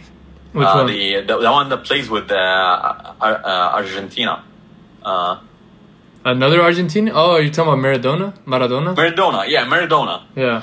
If Messi would say Maradona is the best, and Maradona is the god of football, and always keep himself saying that, he won't be better than Maradona. Because he's always saying, Maradona is the best. Maradona is the god. Nobody can compete with that level of skills and techniques. But Messi didn't say that. Messi considered Maradona as a human being that is playing the same game inside the same field. We're all humans. But they discovered that spark inside of them. See, but it's interesting to me because, it's almost like by words you would never know what it is that makes them that unique. Because it seems like there's interviews on Messi, there's interviews on Ronaldo, there's interviews on a lot of people. Yeah. But I feel like Messi, first off, I feel like he's oblivious to the fact of how fucking actually good he is. But I think that kind of goes along with what we're saying. You can't actually think you're a god or anything. He's just super humble. And then Ronaldo, it's kind of funny because Ronaldo's kind of the opposite of Messi in the sense that he does say that he's the best. He says it publicly. And I don't know how to explain it. It's just so funny how they're both at such a high level, but their personalities are so different. Yeah. Someone is more humble than the other. Yeah. And Messi, Cristiano always wants to be the show off, takes off his clothes, and everybody wants to see him. Yeah. But so it's kind of weird because I feel in a way, Ronaldo does in a way compete with people, and then Messi feels like he doesn't as much. It's just kind of really weird, trying to captivate on what you're talking about. You can succeed by having the mentality of competition. I'm not saying against you cannot other succeed. people. Yeah, I'm not saying you won't be able to succeed by saying I need to be better than that person. You can. There's too many people in this. Actually, this civilization we live in, the most successful are being the ones that you're saying that compete out, that think out of competition of others. But it's not the only way. And As you said, Messi does not care. Messi is just being. And he's proving himself that he's the best out of the competition. Just by doing what he loves, just not saying anything. Yeah. By just being. So it proves what I'm saying in a way. One example out of ego, one example out of humbleness and great values and all of that. And so they can both yes, exist. You can be in both, but I believe Messi will. I don't know Messi personally. I mean, I don't know him personally, but if you go deeper inside the personality of Messi, you might like him more than Cristiano Ronaldo. You might like him because he's more closer to the heart, more closer to the people. And of course, if you want closer into their lives, I mean, we don't know who have better life than the other. We don't know who's blessed more than the other, mental wise, you know, psychological wise. God damn. Yeah, I mean, I suppose like they're so fascinating, but at the same time, it's all kind of subjective whether what they're doing is like actually that cool. Because for me and you, we love soccer, so we think like, holy shit, like, I mean, of course, Messi and Ronaldo, they do something that's different. But again, that's kind of a subjective opinion to even find interest in that. And maybe everyone's been so hyped up on Messi and Ronaldo, but maybe there's somebody else out there that's doing some crazy shit that no one really even knows about. I don't know. Because just because someone has very positive energy and has a very strong spirit, it doesn't mean that they will always reach a level of fame, right? No, it doesn't mean if that's the case, too many people will be on the top because there's too many people are positive. It's not just me or a few people that are positive and everybody is negative. But the thing is, you can receive this type. As I said, you need to prove that you are worth of receiving this information. You need to prove you are worth of receiving this information. How will you use this information? Imagine you wake up one day and you're Messi. Okay, you were in the physical body of Messi, but mentally you're Christian. Okay. How would that feel? Can you manage all of that tension, all of that pressure, all of that, you know? Because you're saying a person that is wanted by millions of people.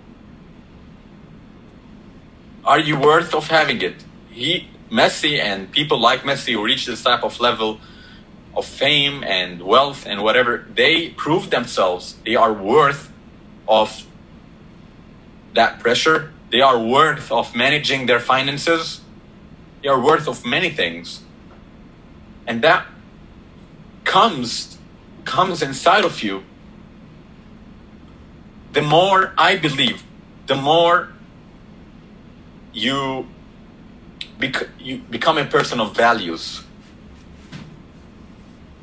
a unique human being that is doing something that is not the majority of people are doing.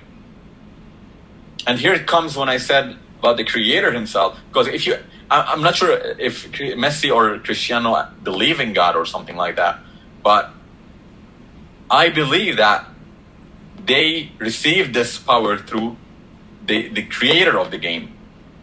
The creator of this game called life wanted Messi to be in the 21st century, that character, that avatar, you know?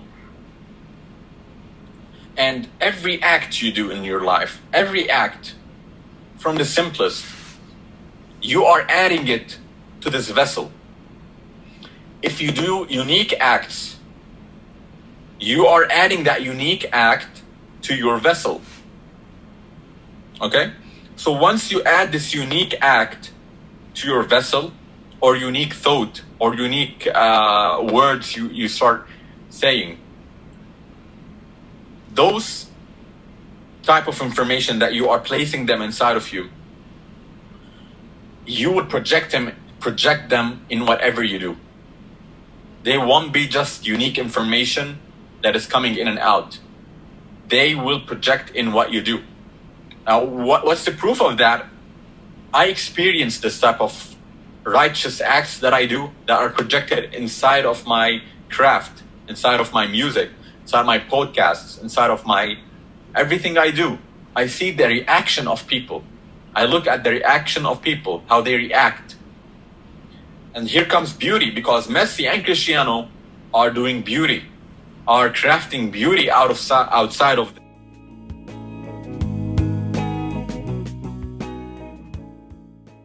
baffled and amazed by the beauty they are giving to that game. They are making that game more beautiful to watch. And they reach that type of level of projecting beauty, which, as we said, that high type of beauty, because we all do beauty, we all create beauty in many ways, but the highest levels of beauty that literally needs like a totally new generation to compete with. Like some types of beauty needs a totally 100 years for a person to be born, to be able to be said that he's better than Messi and Cristiano Ronaldo, or to be better than Maradona.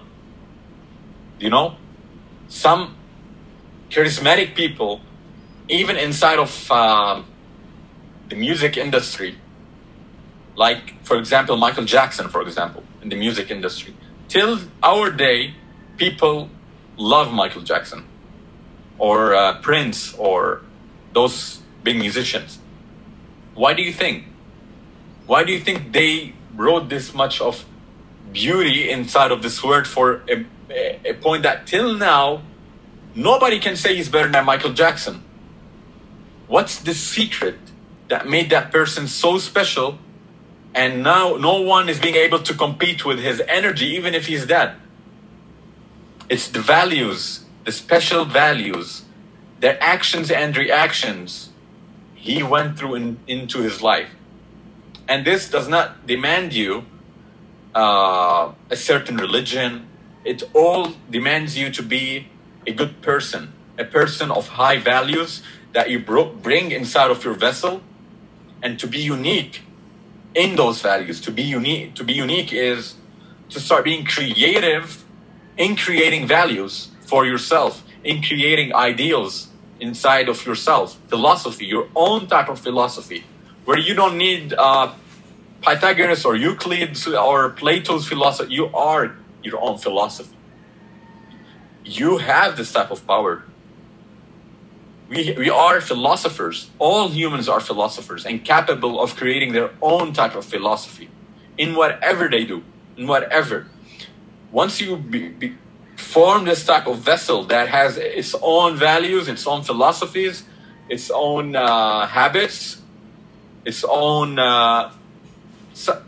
also, we need not to forget that we are also ritualistic beings.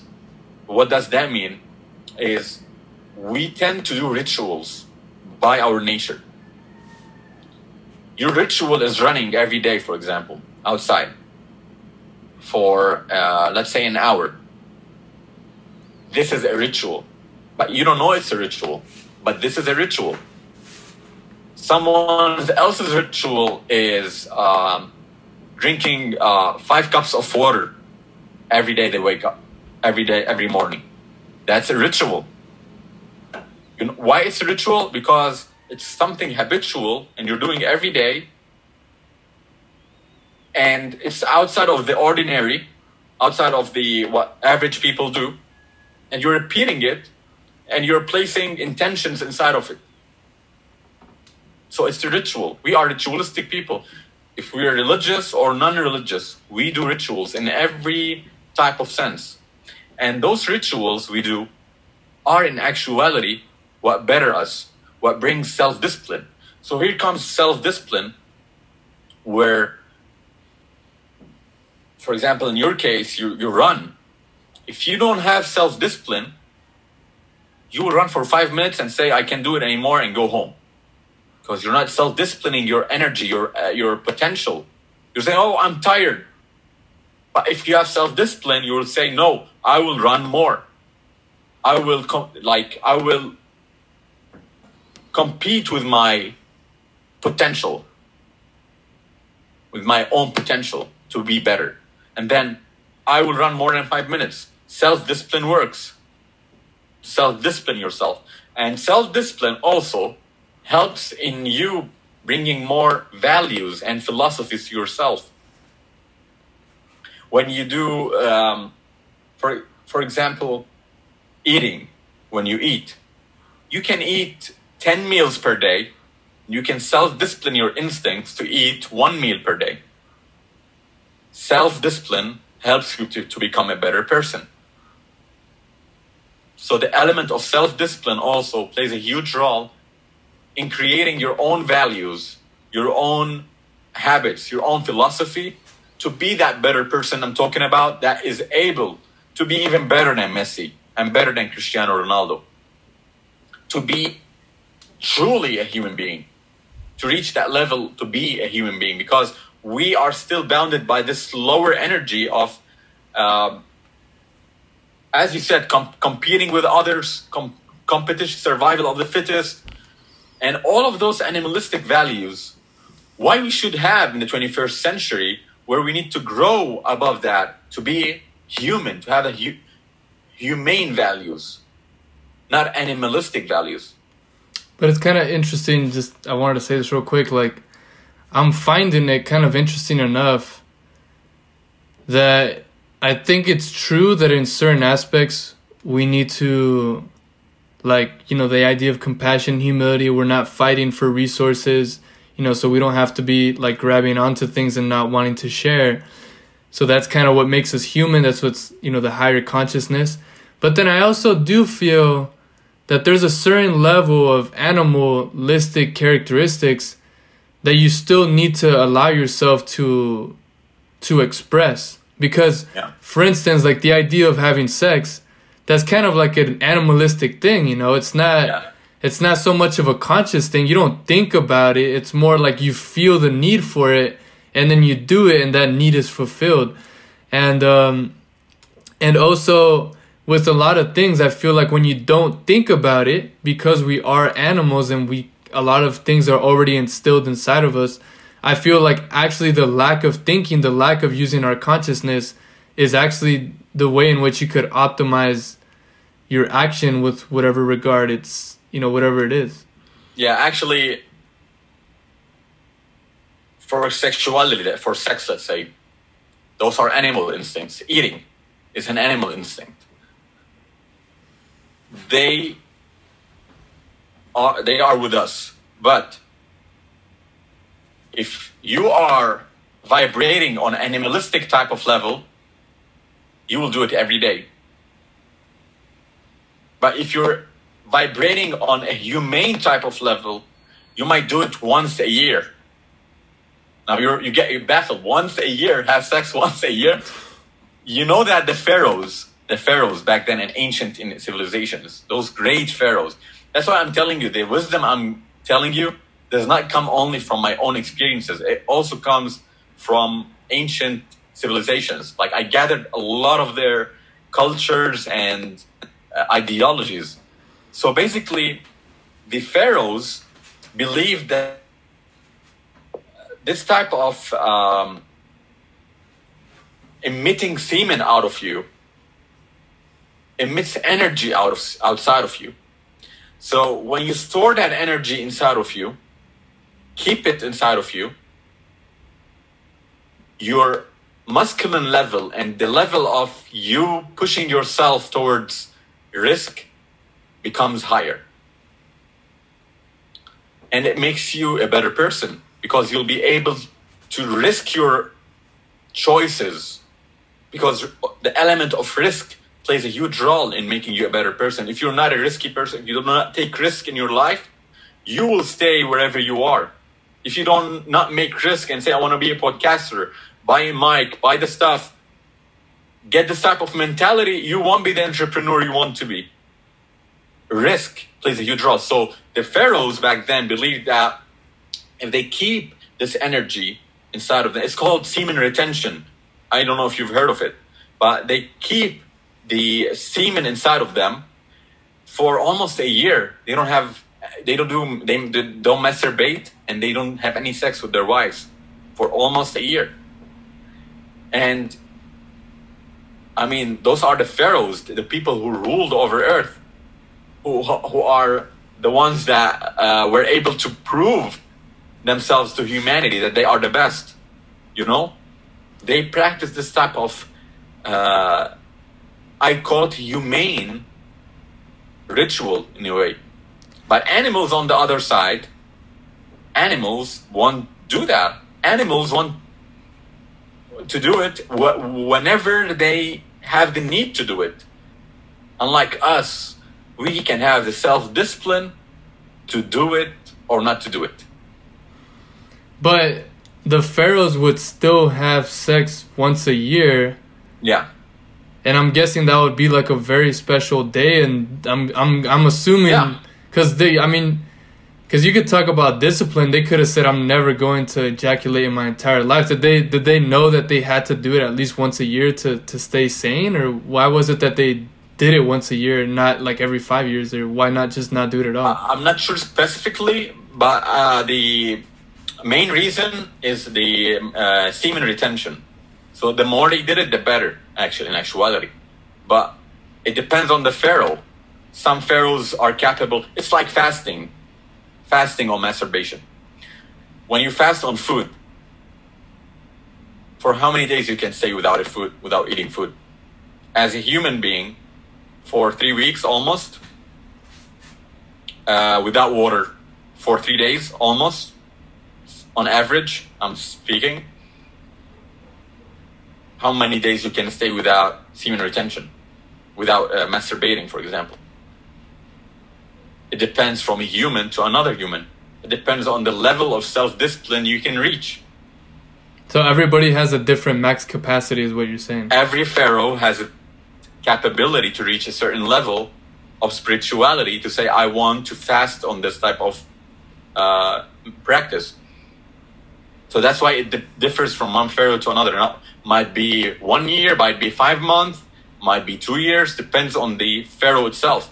Because also, we need also to remember the psychological experiences that person is going through without having this type of practice for a year. Means he is able to prove that he is powerful. So can you grow above your desires to prove that you are powerful enough to have gifts and desires? This is the philosophy I have in life. To have righteousness and self-discipline in your life is to prove that you are powerful enough to be a human. Once you have this type of mentality inside of you, you will be a truly powerful person in what you do, not just in the desires. So it will create a powerful, confident character inside of you. You are able to face this desire. You are able to face yourself. You succeeded in facing facing your own desires, means your own self. You know what I mean?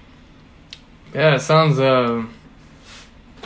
interesting. It feels like, from my own life experience, I feel like in order to get to that point where you're really challenging yourself to not give in to the basic necessities, I mean, you know, eating food and sex and all that, like it's... Yeah, we're not saying like to stop it at all. Yeah.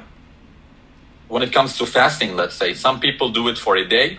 Some people do it for 2 days, for 3 days.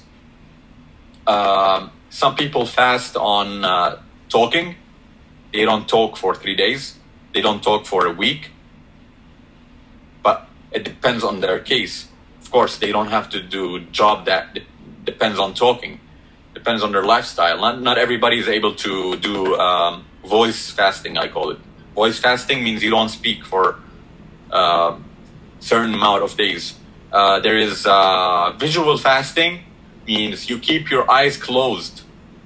Means it's not easy, but it's also considered fasting. You don't use your visual senses for like the whole, for like 8 hours, let's say, per day. You just Isn't that just when you're asleep?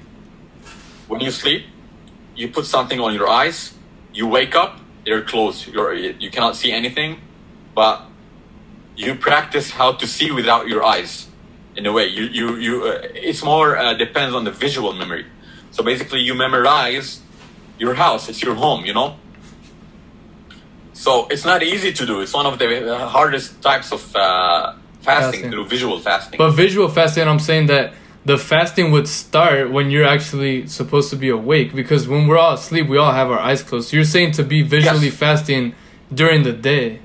When you're asleep, you're visually fasting, of course. I mean, during the day, when you wake up, conscious fasting usually is being conscious. Oh, okay, It's done consciously. Okay. So once you're asleep, you're unconscious. Okay, so it doesn't count as fasting. No. Okay. No. So basically, when you wake up and you're conscious and you close your eyes with something, sounds weird, I know, but No, it's it's also fine. practice. But there's a lot of wisdom from that, because first of all, you will learn, the memory becomes more powerful, your intellectual level becomes higher, because you will start, have you tried doing things without looking? Have you tried that? I've been doing it. Like occasionally I'll purposely close my eyes and just have like, because a lot of times it's just the fear and anxiety of thinking that you're gonna hit something. But once you've kind of I've practiced a little bit to like, you know what, it's okay if I fucking fall, if I hit myself, like fuck it. I'm just gonna have 100% faith that I know where everything's at. Except, you know, when you close your eyes, you feel like you know where everything's at, but it's just that sense of doubt that always fucks you up. It enhances your memory and your visual abilities. So you start visualizing your home without looking at it. You start visualizing, oh, this is here, and then try to wash dishes while your eyes are closed. This is also a good practice to do.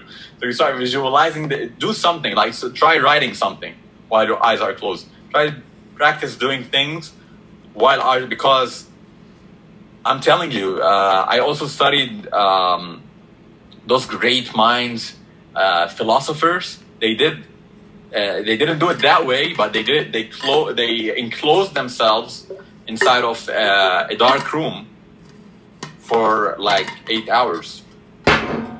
No eating, no sound, no light. Nothing inside the room, no bed, nothing. Nothing, just sitting, and you can do it inside your closet. Just close the closet and sit inside the room for at least like 2 hours. But you're not allowed to do anything. Like all you have to do is just sit there, right? Just sit there. Like you're not allowed to like fucking start masturbating or like anything like that. Nothing. But you're allowed to visualize things in your mind, right? Exactly. Yeah, you can. You will start visualizing many things inside of your mind. Fuck, dude. I feel like I'm already like meditation, but it's more higher level of. Yeah, because it's discipline. Because you know you're gonna. Let's say if I say I'm gonna go in the closet for 4 hours, like there's no way around it. Like, you know, because after maybe 20 minutes, I feel like I'm tired of it. But if I tell myself I'm self-discipline. Huh? You lose your self-discipline, and you said, I don't want to do it anymore. I want to go outside. Yeah. And you know I get what you're saying. When you push through the discomfort, when you push through the dislike, you end up getting to a higher level. Exactly. Which you would have never reached if you just stayed in the comfortable. This is what they've been trying to hide from you. The system you live in today. Oh, let me get my charger real quick. My computer's about to die. Hold up.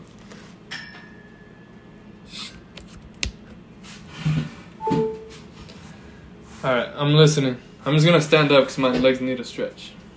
Yeah, sure. So you said the world that we live in today is denying us the ability to... The world we live in today is forcing you to live in your comfort zone. It's forcing you to do everything out of comfort. To stay sitting, watching TV, doing everything like you want it to be. Especially here in the United States. Yeah. Because I came from a culture different from this culture. I experienced that culture and this culture. Here, everybody does whatever they want. It's so easy. They want to stay sitting, comfort zone. Jobs are mostly done sitting. Everything's just sitting, comfort. But the truth is, what they're hiding from you is once you escape the comfort zone in whatever you do, you will truly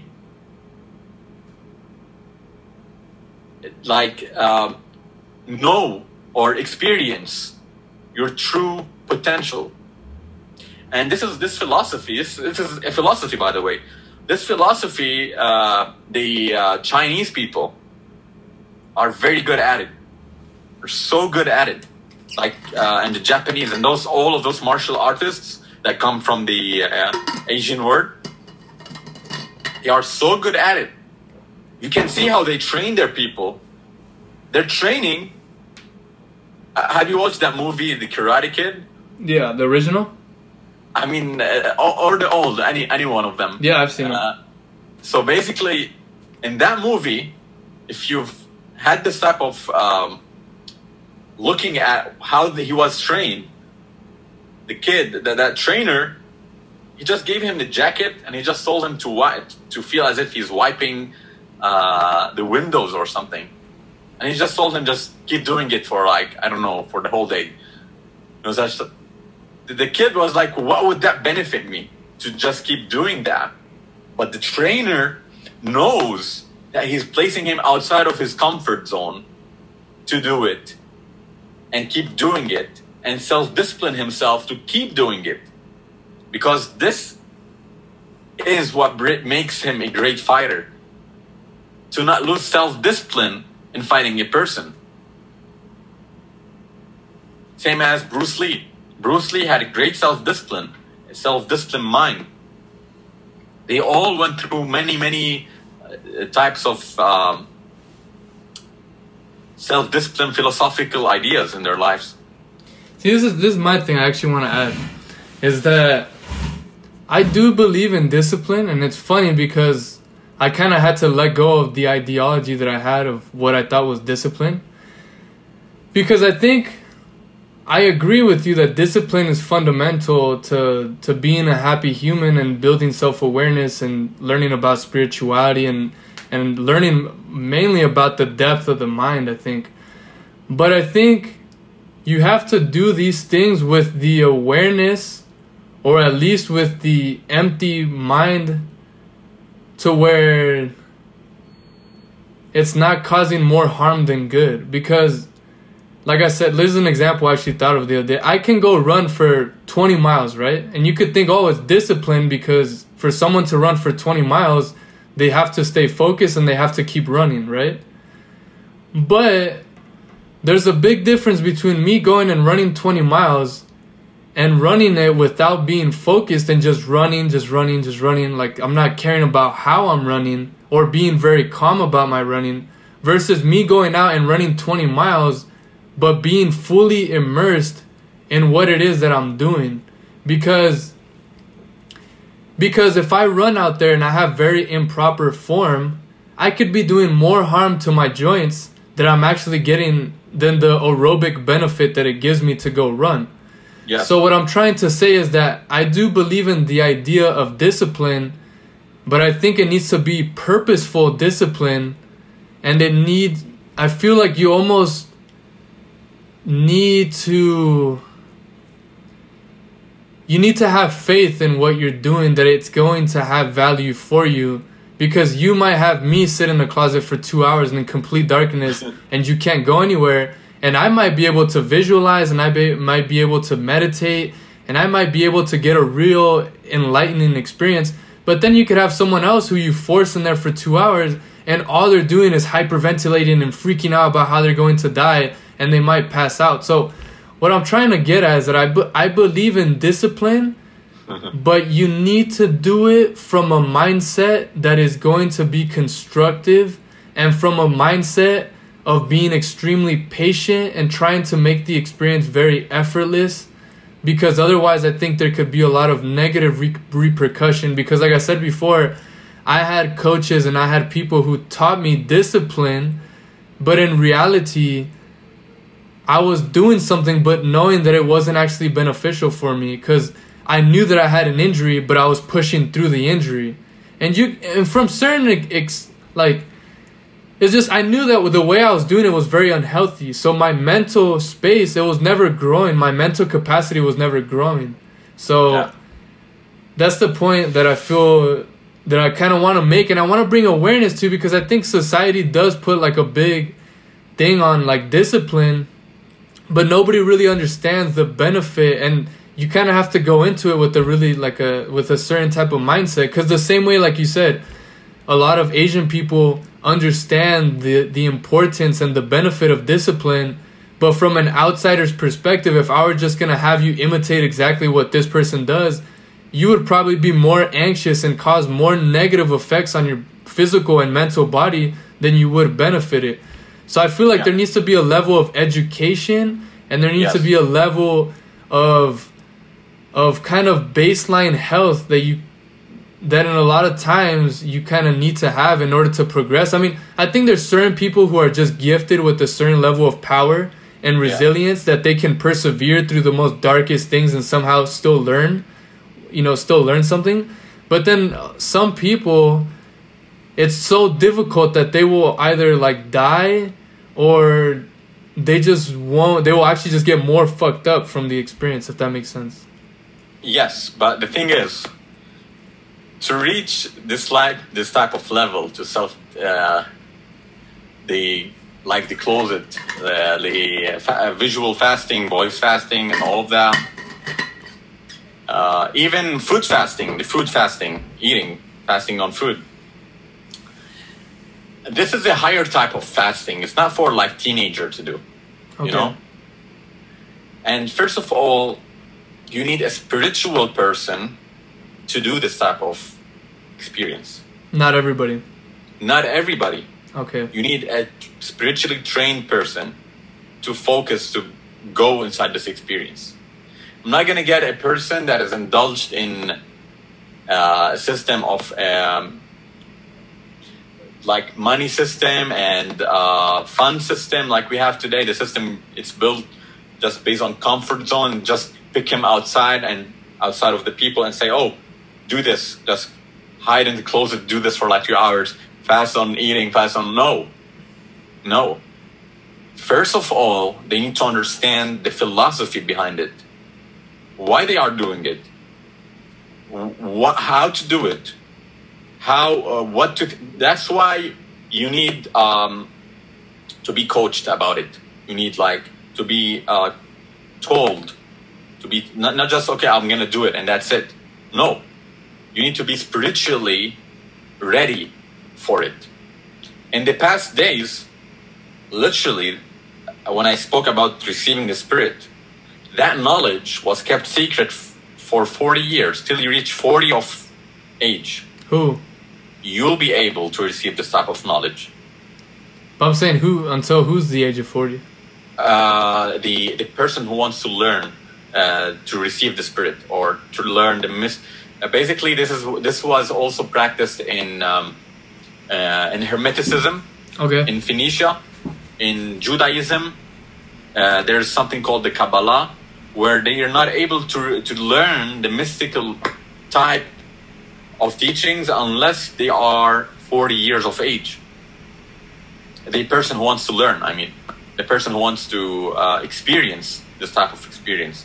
So it's not for everybody to do it, and they need to be practicing it. Same as when you go to school, I cannot teach a person quantum physics in the first grade. They'd be asking me a lot of questions, and they'll be scared from the equations I'm going to write on the wall. And they wouldn't even benefit from it because it's just so abstract to them. Exactly. So what they do in the educational system, they make the student ready for the next level in the first level. So in the first level, they tell him glimpse of what is going to come in the next level. In the next level, they tell him glimpse what is going to come in the third level, and so on. When spiritual path, you will be told what's on the first level, what's on the second level, what's on the third level. Because a lot of people, that's what I do not recommend, do that do those type of practices, even meditation, on a very, very young age where they are not ready to do it yet, and they open their third eye chakra, or open their the power of their inner vision. I call it the inner vision, the vision of the heart. And they start literally seeing things that scare them, that they need a psychologist to help them. They go to the psychologist, they think they are crazy. And people consider them crazy because they skipped a lot of spiritual teachings and paths. And they just were influenced by the fact, I want to open my third eye, for example, because it's cool. I'm going to see things that nobody can see. But it's not the case. It's not, the case is totally different. To do that on a young age, you need to be ready to see many weird stuff in your life. So what I recommend, if a lot of people come to me, oh, I want to open my third eye. But I say no. I do not recommend that forcefully. Means you don't have to do it forcefully. Let it be, because it will open. The more you grow up, it will open by itself, slowly but surely. It will does by itself. How? Because not only meditation makes it open, not only sitting and forcing it open by closing my eyes and escaping the reality around me. There's a more crucial thing that opens it. It's being worth of having it.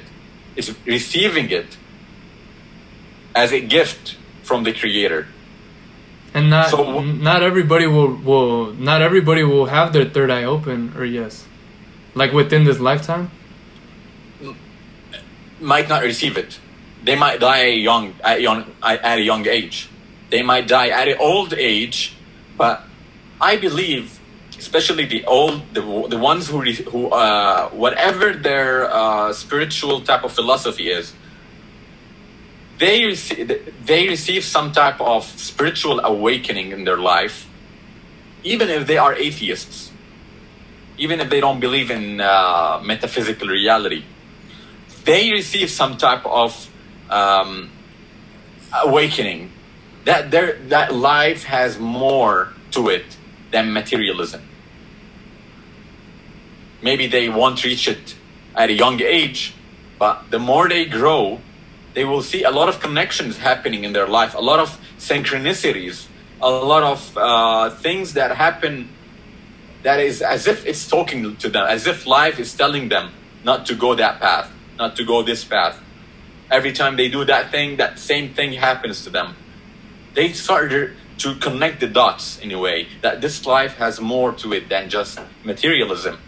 And I believe that every human in a way reaches a point, like if they get older, to have a sense of opening their third eye. If it's not totally opened, at least they have a glimpse of spiritual awakening. You know, they start to feel that person will hurt them or not. That they start to feel without even them talking. They start to feel the energies of the people. So this all comes with spiritual awakening. But for this generation today, they are like 15, 16 years old people, want their third eye open, but they don't know that once it gets open, they will see many things that they don't want to see. They might get scared. Some people die from what they see. Some people end up in an asylum from what they see at a young age. That's why, I don't know why also there's a lot of propaganda going on this type of teachings in this age we're living. Third eye, new age movement. But I'm not agreeing with it because it's not for everybody. It's not for everybody to do it at a certain age. You know, there is the person should go through many spiritual levels. You know, and I recommend it to be open by itself. It can be open by itself. You don't have to sit and meditate. You know why? Because a lot of cultures a lot of cultures I studied in the world did not practice the Hindu meditation. I call it the Hindu meditation, sitting and closing your eyes, the Buddhist and the Hindu meditation. A lot of cultures didn't practice this. And they truly had their eyes open, their third eye open, without even doing it. Why they had their third eye open? Because they did receive a lot of gifts and they were able to see beyond the vision, beyond what average humans see. There's always that spiritual person in every culture, in every civilization. There's always that person who is more spiritual than average. In every culture, it's not just the Buddhists or the Hindus that are the only ones that have their third eye open because they practice it. In even the most materialistic cultures you can go through, they have people their third eyes are open. Because there's not one single way to have this, to be able. There's people who are born with their third eye open. I've spoken to people who've been born seeing entities around. It's scary, but they are able to see and they are able to predict the future in a way. And they are born with it. So it's not limited to a certain culture or to a certain practice. You can receive it, I believe, through being worth of receiving it. Or you can receive it through, I don't want to go through deep into spirituality now, like deep into spiritual practices, but there's a lot of people who do it out of ego and receive it out of ego, which it makes them do evil things in life. You know, but I don't want to go deep into this now. I just want to talk on a like more beginner level, earthly level. Let's stay on earth. Nah, I feel it, brother. Yeah, man, we've been recording for a while now, and like I said, the visuals recording that stopped like a while back. So we'll see what I end up doing, like chopping up the audio. I'm not really sure, but. Yeah, just I don't know. Maybe just put the picture or something like that. I can send you. You can just like put the logo of your. Yeah, we could probably just do that for like the second half, but this has been a very for real. It's been a very unique experience, and in a way, it's like I know we started this off as like being the podcast and all that, but this podcast has like progressed to like such a unique level in terms of like what we're discussing. And of course, like the video stopped recording, so I'm not really sure. I'm pretty sure I'll release the whole thing, but maybe I'll just release the video and then we can. You can take parts of it. If it's too big, just put parts of it. Yeah, and I feel like for sure, if you're willing to, I think in the future it'd be nice to do it again. Yeah, sure. And I'll make sure to have, of course, like all my computer to be ready and everything. But like just you said, buy an external hard disk. That would help you a lot. Okay. And because it's just kind of interesting. Like, I don't know. I just feel like kind of our conversation went beyond the scope of even just the podcast. Like, it's just a very kind of intimate conversation. But yeah, man, I appreciate you so much for just kind of telling me, giving me all your wisdom and stuff. Sure. Definitely like a lot to like process, but again, like I'm somebody who absorbs information, and then I'll just kind of let that information just kind of simmer itself, and then maybe tomorrow I wake up and I'll start writing some things down. But definitely I'm gonna use all this information, and you know, my whole thing is positivity. Like, you know, we can get super into, I know right now we started going a little deeper into spirituality and being able to see these like kind of invisible entities. Yeah.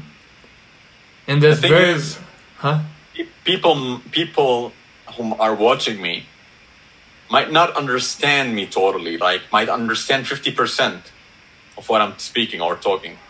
Some might understand everything. It's not about how much you understand. You know, it's about when you can understand it You might not understand now the whole thing, you know, because it's not the right time for you to understand it right now, you know. But you absorb it, and it gets printed inside of your memory, inside of your subconscious.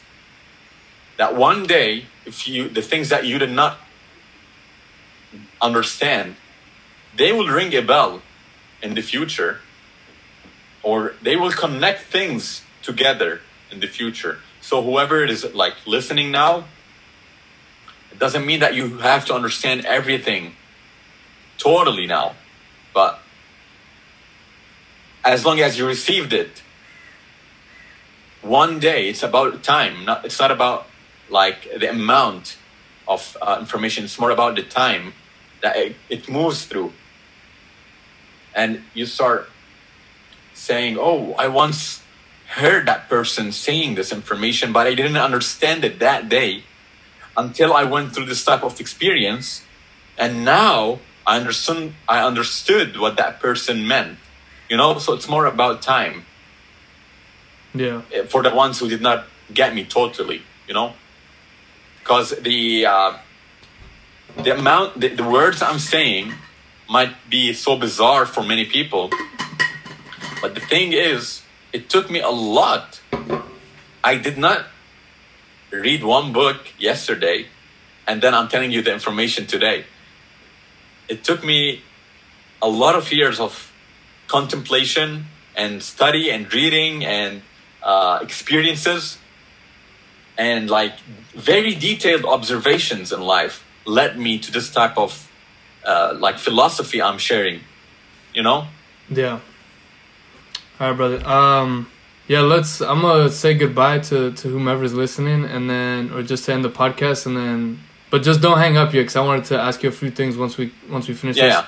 But yeah, thanks to anybody who listens to this episode. I think it's probably close to 2 hours. But yeah, I appreciate you for tuning into The Art of Human. I hope you've enjoyed this podcast. It's been a very eventful podcast. I think it's been very insightful. And just like Hassan said, I mean, some ideas can be very abstract and things of that sort. But again, the subconscious, it has an infinite capacity for memory. So everything's going to be inside of you. And I really have a lot of faith that all this information could have a positive, healthy influence on whoever may be listening to this. So thank you for tuning in. And yeah, thank you so much. Thank you. And thank you so much, Christian, for having me on your podcast. I appreciate that. Thank you. No problem, man. What is up, you guys? Thank you for tuning in to this episode of The Art of Human. I really hope that you were able to find some value in the episode. I sure as hell had a great time talking to Hassan. He was a super cool, interesting character, and I personally found a lot of value in it. I hope it did the same for you guys. But guys, this experience is one of my ways of being compassionate and hopefully sharing positivity with the world. So I really care about your guys' feedback. So if you have any feedback regarding the podcast, anything maybe you'd like me to ask the guest on the podcast, like maybe you're just like, oh, it'd be cool if Sapien were to ask the guest this kind of question, you know, let me know. I want this to be an interactive experience. I want this to be I want to get the most value for you guys. So, and especially if you listen to this podcast, I know it was really long. So if you get to the end of this, yeah, just please send me a message. Let me know what you thought about it, what I can do better, questions for the guest. Maybe you have someone in mind that would be interesting for me to talk to. If you want to be on the podcast, contact me at theartofhumanpodcast@gmail.com, or just send me a direct message at TAOH podcast on Instagram. And yeah, guys, this podcast is my way of connecting with the world, and my way of hopefully spreading insightful, positive information that again could influence you guys, the listeners, to live a happier, healthier life. And I know for sure that by me doing this project, it's definitely brought me a lot of happiness. So yeah, guys, please feel free to contact me. This is really for myself and for you guys. It's for all of us. And yeah, I hope whenever you are listening to this right now. I hope you're having a wonderful, wonderful day. And if your day's not going that great, well, it's okay, because that's just part of life. As you heard during the podcast, there's a positive and a negative, but you could always transcend the negative moments, the tough moments in your life. You could always transcend them into positivity. So I have faith in you. I have faith in humanity. And I hope you guys have a blessed day. Bye.